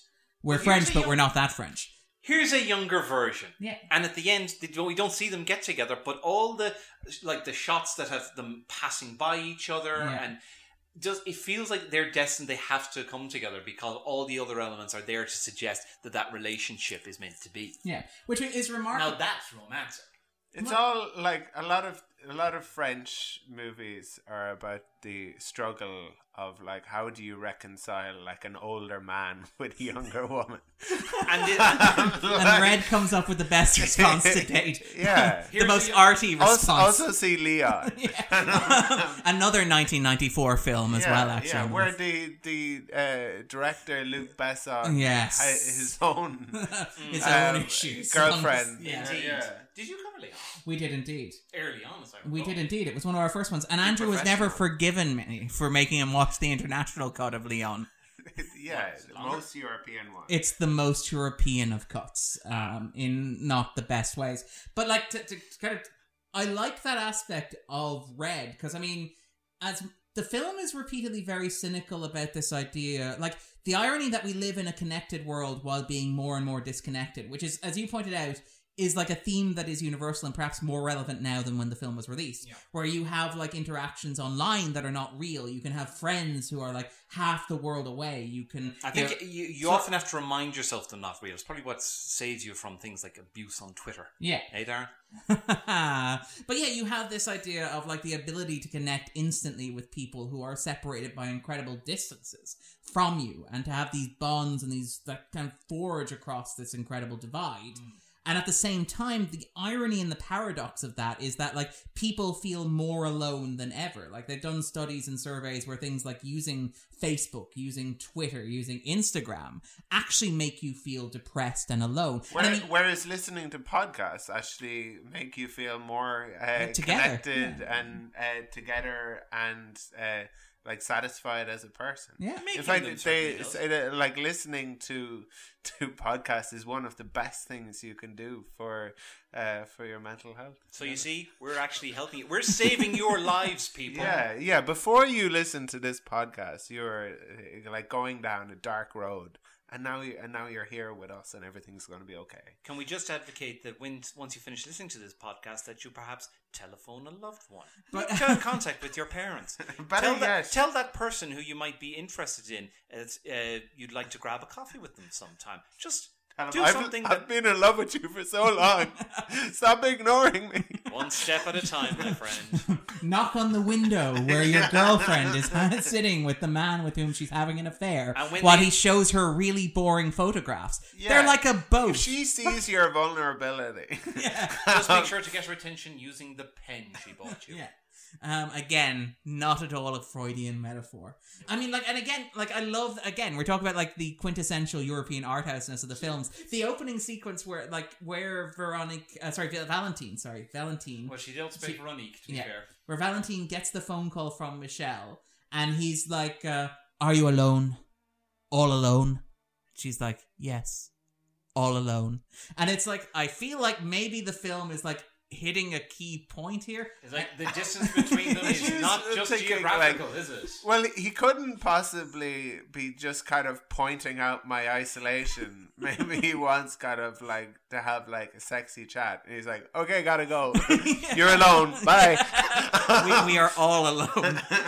But like, yeah, and she's like, I was so lonely I slept with your jacket last night. But there's this sense of like isolation. It's like, cool story. Gotta go. It's clear whether as a result of this separation for his job or whatever, that there is this huge distance come between them, and it's led to him becoming very possessive and paranoid. Yeah. Really paranoid. And she's like, hey, Michelle, hey, what a piece of work. Hey, Michelle, I want to ask you if you love me. As much as I love you. Beautiful model. And he says, I think I do. I think I do, I guess. You do or you think you do? Same thing. Yeah. Your girlfriend's your Ren Jacob. Get off the fence. He probably gets off the phone and he's like, oh, women, eh? Yeah. I love that there's an idea of like Three Colors Mauve, which is just his version of events. Mauve? I don't know. Mauve. All right. Mauve, that's the Chinese version. But Chairman Mao. The desolation of Mauve. But I like, and even then, like, he goes from that straight to you cheating on me. Are you cheating on me? You're getting into the shower. Are you alone? Are you alone in the shower? What are you doing? Who's I'm gonna hang up now. Who's operating the head of the shower? How does it stay up? Yeah. How are you like getting the soap out of the dispenser? Yeah. Tell me everything. I know there's somebody there. Like, no, there's a thing. It holds the head of the shower at a point where it points onto me. How long have you been sleeping with this thing? This is not dialogue from the film. It's only can that head of the shower do things that I can't do for you? Okay, thank you, Andrew. But like, hang on, just pass me notepad there. So tell me, my young hair, when did you start hearing these voices? Seriously, dude.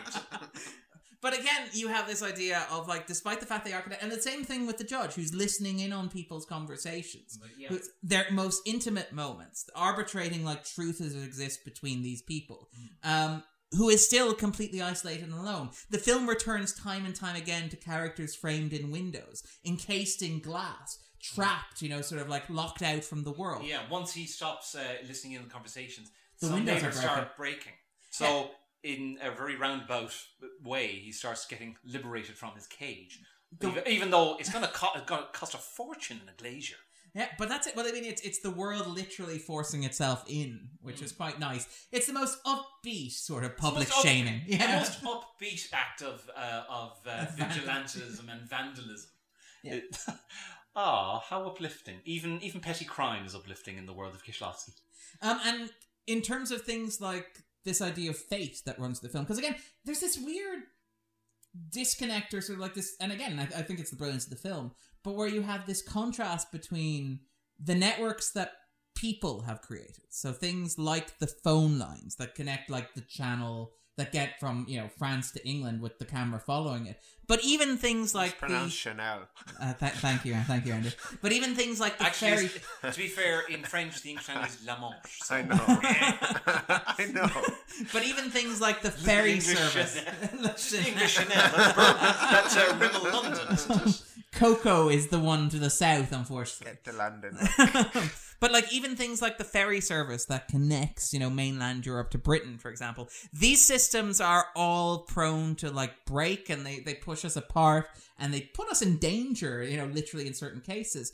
But at the same time, you have this weird fixation that runs through the film. Not weird, but this interesting contrasting fixation that runs through the film. This human fixation. But no, not even that. In like this idea of something more than human. Because it's this idea of fate that plays throughout the film. We're talking about like when he's crossing the street and the book just happens to fall open on the right page to help him pass his exam, which happened as well earlier on. You have things like the coin toss, which happens simultaneously with, the Judge Kern and the Judge Auguste, for example, and then landing on different sides. But you have even, little things like them, all the characters from the trilogy being on the ferry at the same time. The fact that Kern's case ends up involving Karine, and that's how she meets the man with whom she has the affair later on. In fact, even things like... And the way he just falls on top of her. She just happened to be lying there. Both naked. Or the fact that is this a mome? Does this look like I've fallen over. I'll try and get up, but not too it might take a few attempts. Yeah. Boys. We're all like... This is a French film, Phil. Can't be helped. True. Or also the fact that Valentine may be at the bowling alley at the same time as August. And the only clue we get is the presence of his brand of cigarettes. Yes, the Marlboro. Again, 250 trope, inappropriate smoking as well. It's for a French film, what do you want? But I mean, even the judge, even Kern points out, you could have been at the same bowling alley at the same time. Which is, again, another one of those missed opportunities. But you have this idea of, like, the entire universe is conspiring to get Valentine and August together. And again, in the bowling alley, absolutely swamp them in red. Yeah. The red bowling ball, the red... It's everywhere! Yeah, and again, like, if you're being cynical, like maybe Andrew was, there's a sense of trying to get, Valentine and Kern together in a certain way, if you catch my meaning. But the director is like, you see what I'm going for.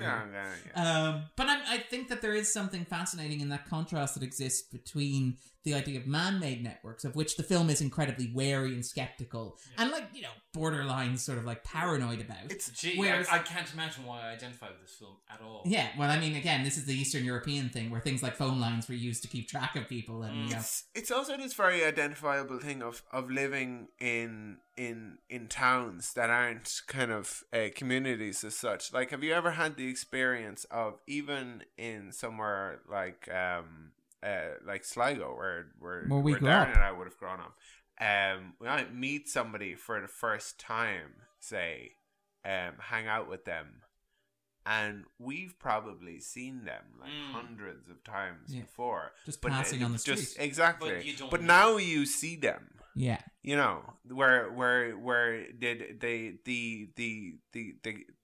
characters, and I had somebody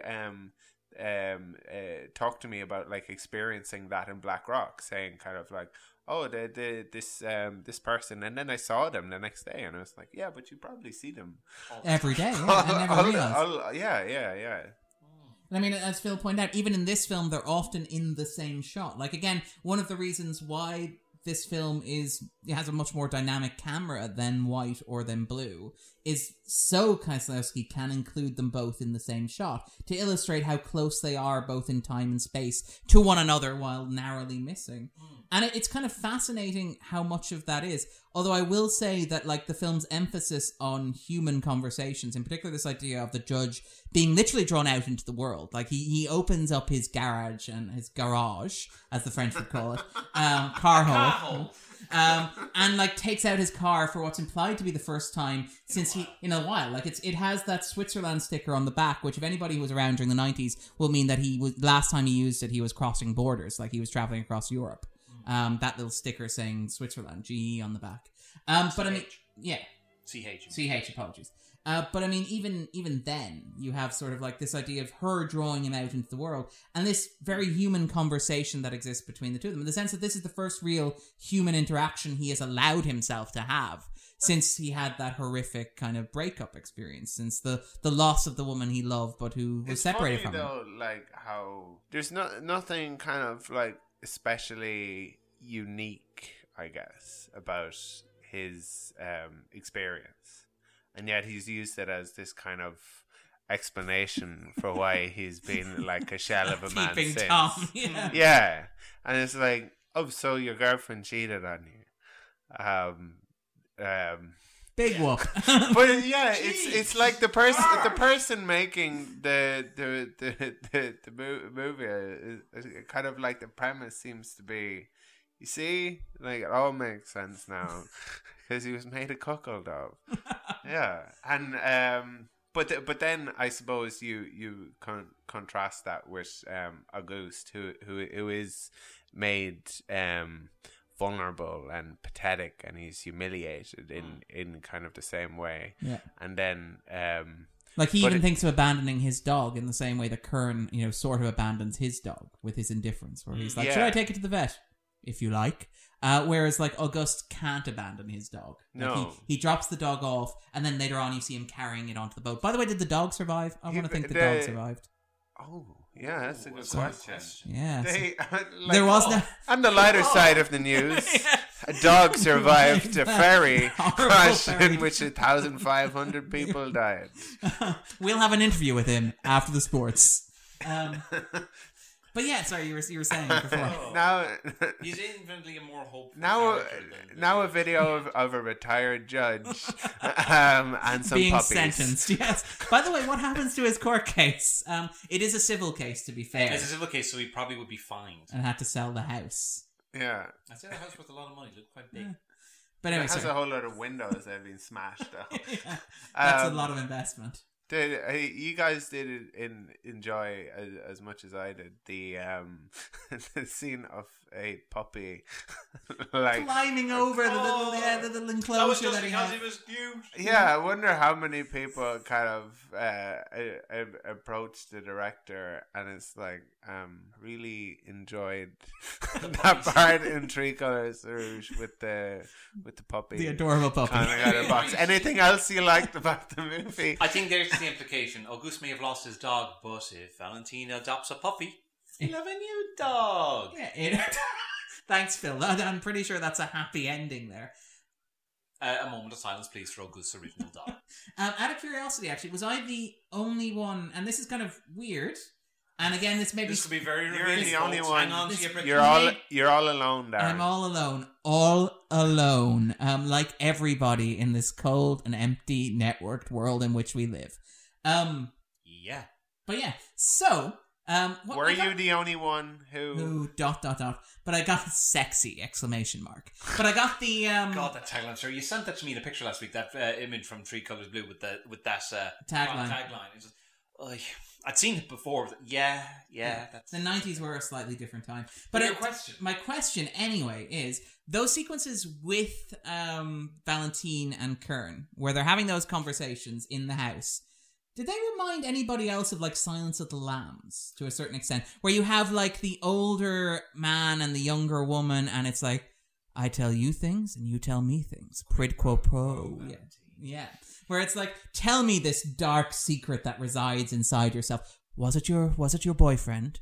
Or was it your brother? That sort of thing, where it's this weird intrusive... At the start, I could see why you'd do that, because it's trying to be a bit of a power play. He's trying to get one over on her in hopes that she might just go away. But, well, first of all, it's not shot entirely like... No,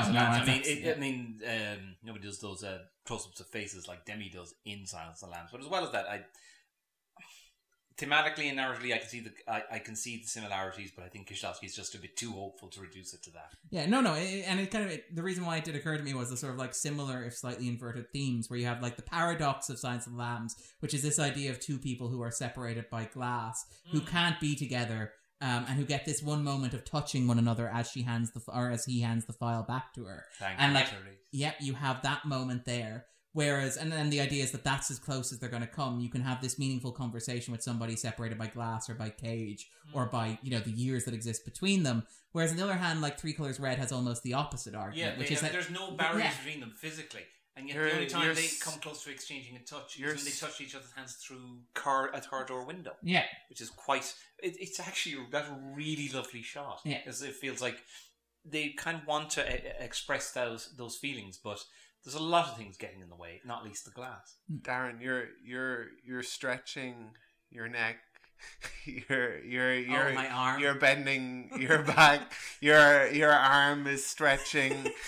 your toes are stretching. So what you're stretching, you're Darren. saying it's a bit of a reach, is what we're getting at. I think it is a stretch. I thought you maybe making a comparison to him and Valentine. I was, yes, good, yeah. Good.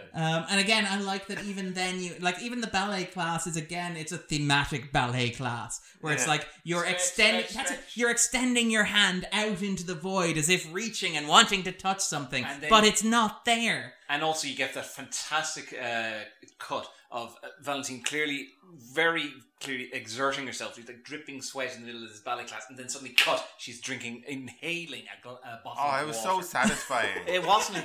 It's just like, thank heaven for that.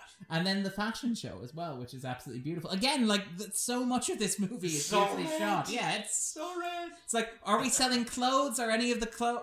What's going on here? Are we selling the clothes? Are we selling just the colour red? Are we selling your orange red cup? I got no idea. Existential ennui. That's what we're selling. Existential ennui. Is this French, you say? It is a little bit French.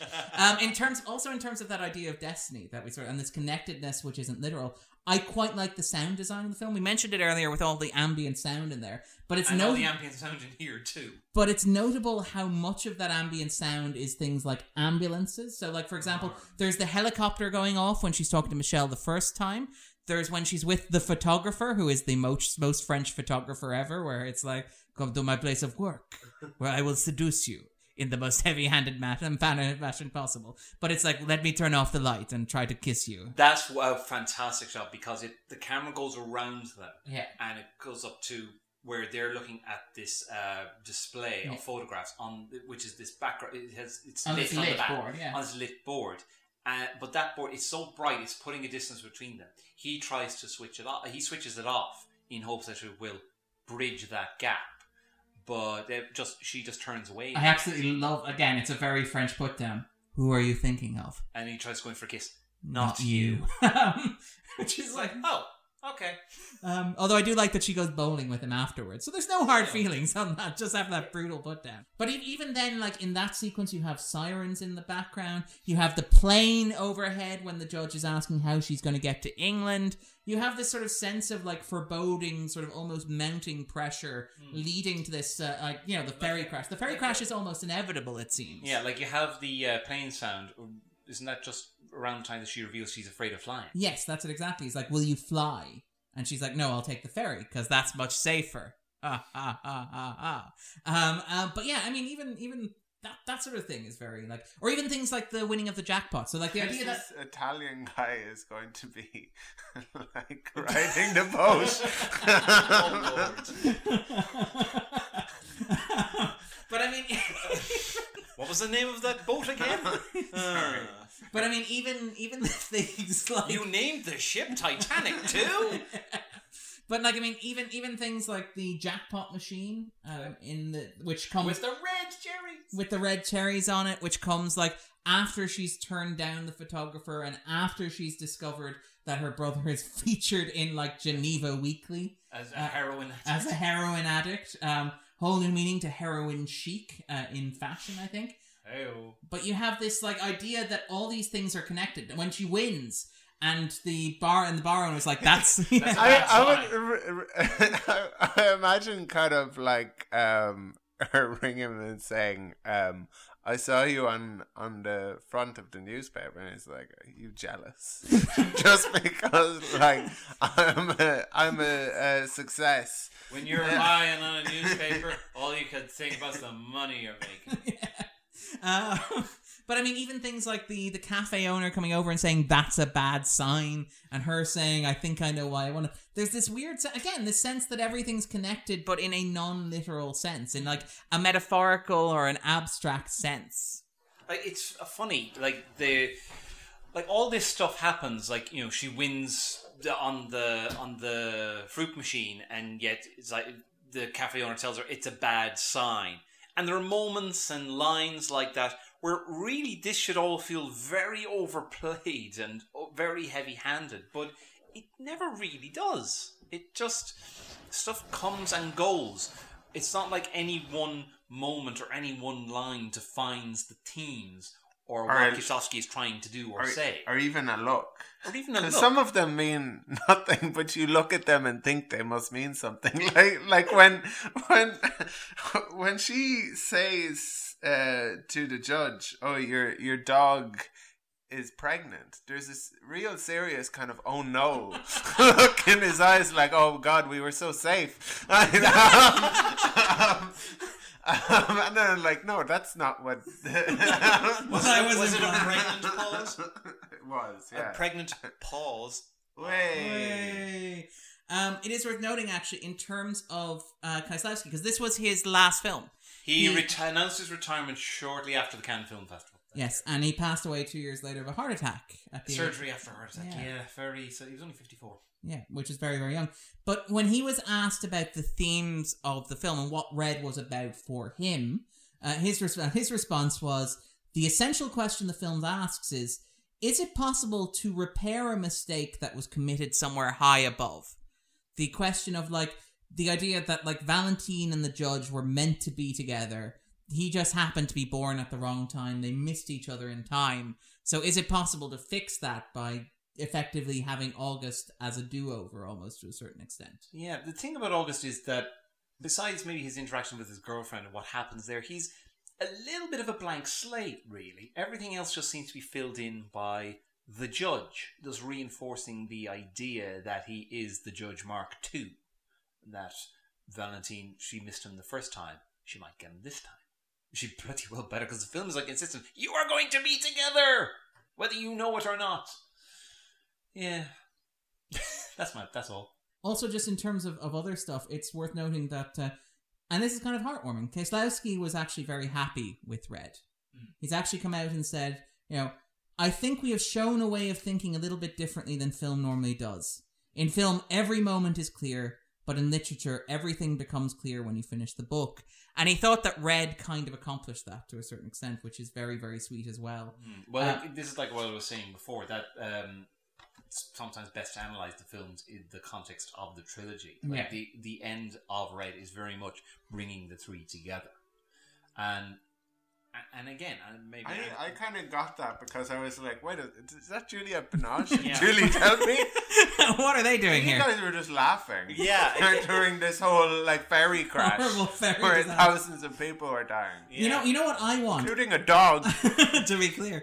I want to hear the story of Stephen Killian. That's the story I want to hear. The English barman who has appeared in none of the other films.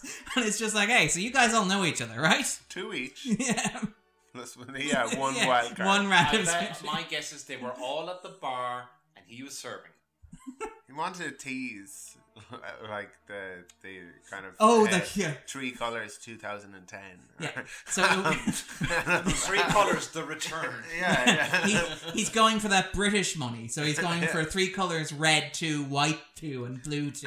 Yeah. Starring Stephen Killian as our new hero. Who would meet Union Jack. Oh, now I'm imagining a 3 colors trilogy. Guy Ritchie's 3 Colors. Went. Dominique Houston. Of course, it's starring Jason Statham. Oi. And Ray Winston as the judge. Yeah. Listen, Polish. Now, all listen. On your conversations, to be precise. Also, and I like this in terms of connectiveness. And again, this isn't connected to anything in particular. This is just a nice piece of trivia that I really like about it. You know the bit at the start where Valentine's like, I went to see Dead Poets Society, like you told me, Michelle, my loving boyfriend, who's not at all controlling and obsessive. The reason why that was included actually is because Mr. Kieślowski's daughter loves the film. So she loved the film and he saw it. And I love the comment here from, I think it's from Janet Maslin as well, reporting from Cannes. Mr. Kieślowski, who is not always so forthcoming about his opinions, likes it too. Which is great. I love that little detail. And yet, funnily enough, I like Dead Poets Society, but that is one of those films I think would appeal to the dinner party set that Bradshaw accused these films of being beloved by. But that's just my opinion. So I do like Peter Weir, though. In terms of 3 Colors Red, is there anything that we want to talk about that we haven't discussed already? Anything that we've kind of missed? I don't know. I just remember I looked over Andrew's shoulder at his notes and I see he had the word puppy written down. Yeah, I hope he got that one. Yeah, that was when we were talking about the love of the Great Escape, or the Great Pupscape, as it were. Yeah. I like, there's something weird in the emphasis that the movie has in phone numbers, right down to Valentine's answering machine giving her phone number rather than her name, for example. But the emphasis the movie places on the number of people who died on the ferry disaster, the phone number of the drug dealer who lives across the road, the number of the houses on each of the streets. There's a very strong preoccupation with numbers in it, and I wonder if that's tied to that theme of fate, or that theme of interconnectedness, or sort of randomness or arbitrariness at work in the universe. Possibly. It's, well, I mean, like you say, at the start with Valentine's voice message, she gives her, she's not a person, she's a number. Yeah. I mean, at the start of the film, she's not a person to very many people. She's clearly not one to her boyfriend anymore. Yeah. She's not a person to anybody who called. They just get the phone number. She's somebody who sells chewing gum and walks catwalks. By the end of the film, she very much establishes herself as somebody through her interactions with the judge and with other people. And will hopefully continue to do so after getting with August and adopting a puppy. And giving that chewing gum company a brand fresh new image that they can put up on their billboards. It's like, this one wasn't from a photo shoot. This is actually the survivor of a massive sort of ferry disaster, and she wants to breathe fresh too. Yeah. I'm also... I love the image. Fresh no matter what. Yeah. Even in the face of impending doom at sea. I love that juxtaposition of that image that they take. Hollywood gum for those in peril on the sea. But I love the idea of the frozen freeze frame news image being the exact same as the picture that they took for the gum commercial, because this is how the world. You say that like you just realised that might be intentional. Yeah, I know, but it's it's Kieślowski guy. He's pretty good, huh? Yeah. He's pretty good. He's doing something. Yeah, I can see it. I also like that. Again, speaking of connections in the trilogy. That little old lady finally got the wine bottle in. Yeah. So Andrew will have no idea what we're talking about. There's a scene where there's a little old lady trying to shove a wine bottle into a bottle bank. And Valentine, in a move of clear fraternity, goes over and helps her shove it in and it breaks. In the first two films, you see the little old lady. Is it the same one possibly? I think it's the same actor, yeah. Trying to shove even though she's in Paris in those two films. Intriguing. But in those two, she tries to do the same thing and the bottle only gets in so far and it becomes wedged in the opening of the bin. This one finally does it. Yeah, well, none of the other two characters, Julie doesn't help, and Carol doesn't help either. So again, you have this. That's the real arc of the Three Colours trilogy. It's Valentine, getting that bottle into that bottle bank. And Valentine finally does it. Love is all you need. Sure, you have to travel all the way to Geneva in order to put that bottle in the bottle bank, but you get there in the end. And no one deserves Valentine, do they? Right? We agree, yeah. Right. Well, whether Auguste does or not, that is yet to be determined. Although we don't really need to know anything. He's probably not a great lover, right? Whoa! No, I mean, can't you, Mr. Sexual Prowess? Come on, he's playing the judge kind of mark too. Is the thing that one of the things that they have in common is that their pen doesn't work. If you get what I mean. I mean, his pen doesn't work when he dips in the inkwell. What were you implying? I was thinking, boy, we really do have I know the film kind of invites us to do this, but we have a very low opinion of his girlfriend, don't we? But then again, she cheated on him. Fair enough. Welcome to the 250 Blue. I don't know if she cheated on him. Did she? She just stopped seeing him? Did she? No, there's no indication. There's no indication the relationship's over. I think it's fairly she started clear. A new one without telling that him. Indicates it's quite clear that theirs was a long-term relationship. Are we going to have to do another raise your hand if round here, Andrew? Because I am ready to go. You'll have to explain. No. I'm not. So you know the way I'm not seeing you anymore because I'm seeing this new person. And I've been seeing them for several months. Exactly. In my apartment, in my bed. Sex. Yeah. Specifically. Remember, yeah. You remember when we stopped? I like they didn't. I like the idea that Andrew can empathize with both. You know, August, who climbs up to the window, stares in, sees his beloved girlfriend engaged in activities she's really enjoying, and at the same time can empathize with the girlfriend who's like, look, we weren't really in a relationship because I'd stopped having sex with you, hadn't bothered to tell you, and started having sex with somebody else. But you can keep the pen. It's very effective for tapping on windows. And again, that idea of the window as a barrier that exists between them, which I quite like as well. Before we wrap up then, there's a really nice observation to end on a highbrow note, but also something vaguely optimistic and something that's kind of, I think, very sophisticated and very clever. Georgina Evans, who wrote an essay about Red for the Criterion Collection. Actually, if you can read the article online, it'll be in our show notes. But she makes the point that there's something very appropriate in the idea of Red being Kieślowski's last film. This idea of the theme of fraternity, because he was always intensely aware that filmmaking was a collaborative creative act. He valued the words of an elderly Polish cameraman who told him that the director is a guy who helps everyone. It is not least through his co-workers that he continues to send ripples through European and Hollywood cinema. Before his death, he did in fact begin a new project, the trilogy of Heaven, Hell and Purgatory, which we talked about. Heaven became a film for Tom Twyker, who, went on, well, he had done Run Lola Run at that point, but is, still a huge influence in European cinema.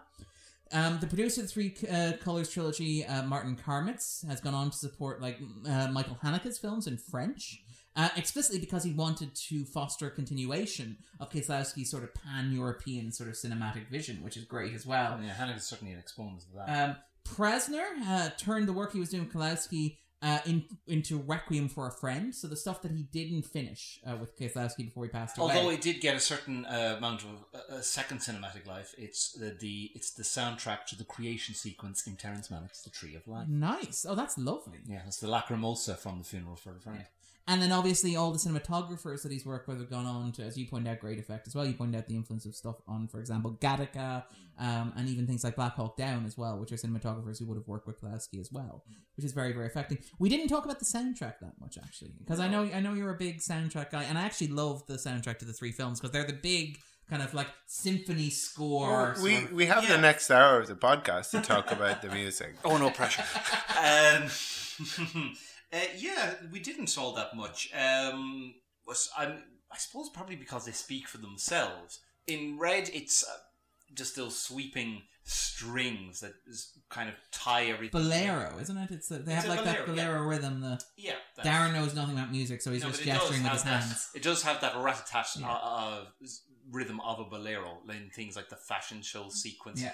And I think and notably on the soundtrack album, which is available on Spotify, actually, we'll include a link in the show notes. Yeah. The theme from the trailer is actually, I don't know, I assume it's the French trailer, the European trailer for Red, which uses its own version of that, which is included on the soundtrack, notably.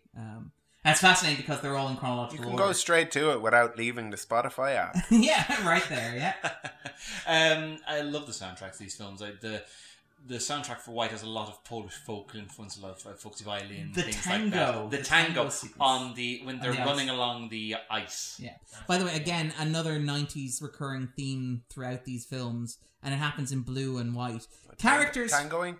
Characters who don't want to live, but can't be bothered to kill themselves. Right, yeah. And obviously Mikolai as well. Where there's that weird sort of 90s ambivalence where it's like, I don't really want to... Why don't you stop breathing? Yeah, that's here, exactly. The Judge is another one. The Judge is into that. Yeah, where it's like, there's no reason what do you want? I do not want. Je veux rien.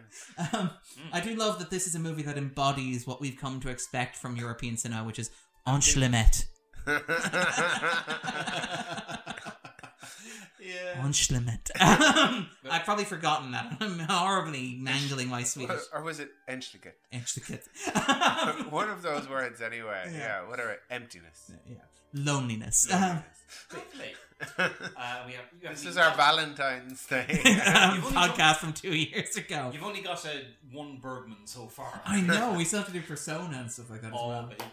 But yeah, so I think that about wraps it up in terms of podcast, unless there's anything else we'd like to talk about with regards to the film. I think you've covered a lot of the bases, really. I'm sure somebody is yelling at us right now saying, "You forgot this!"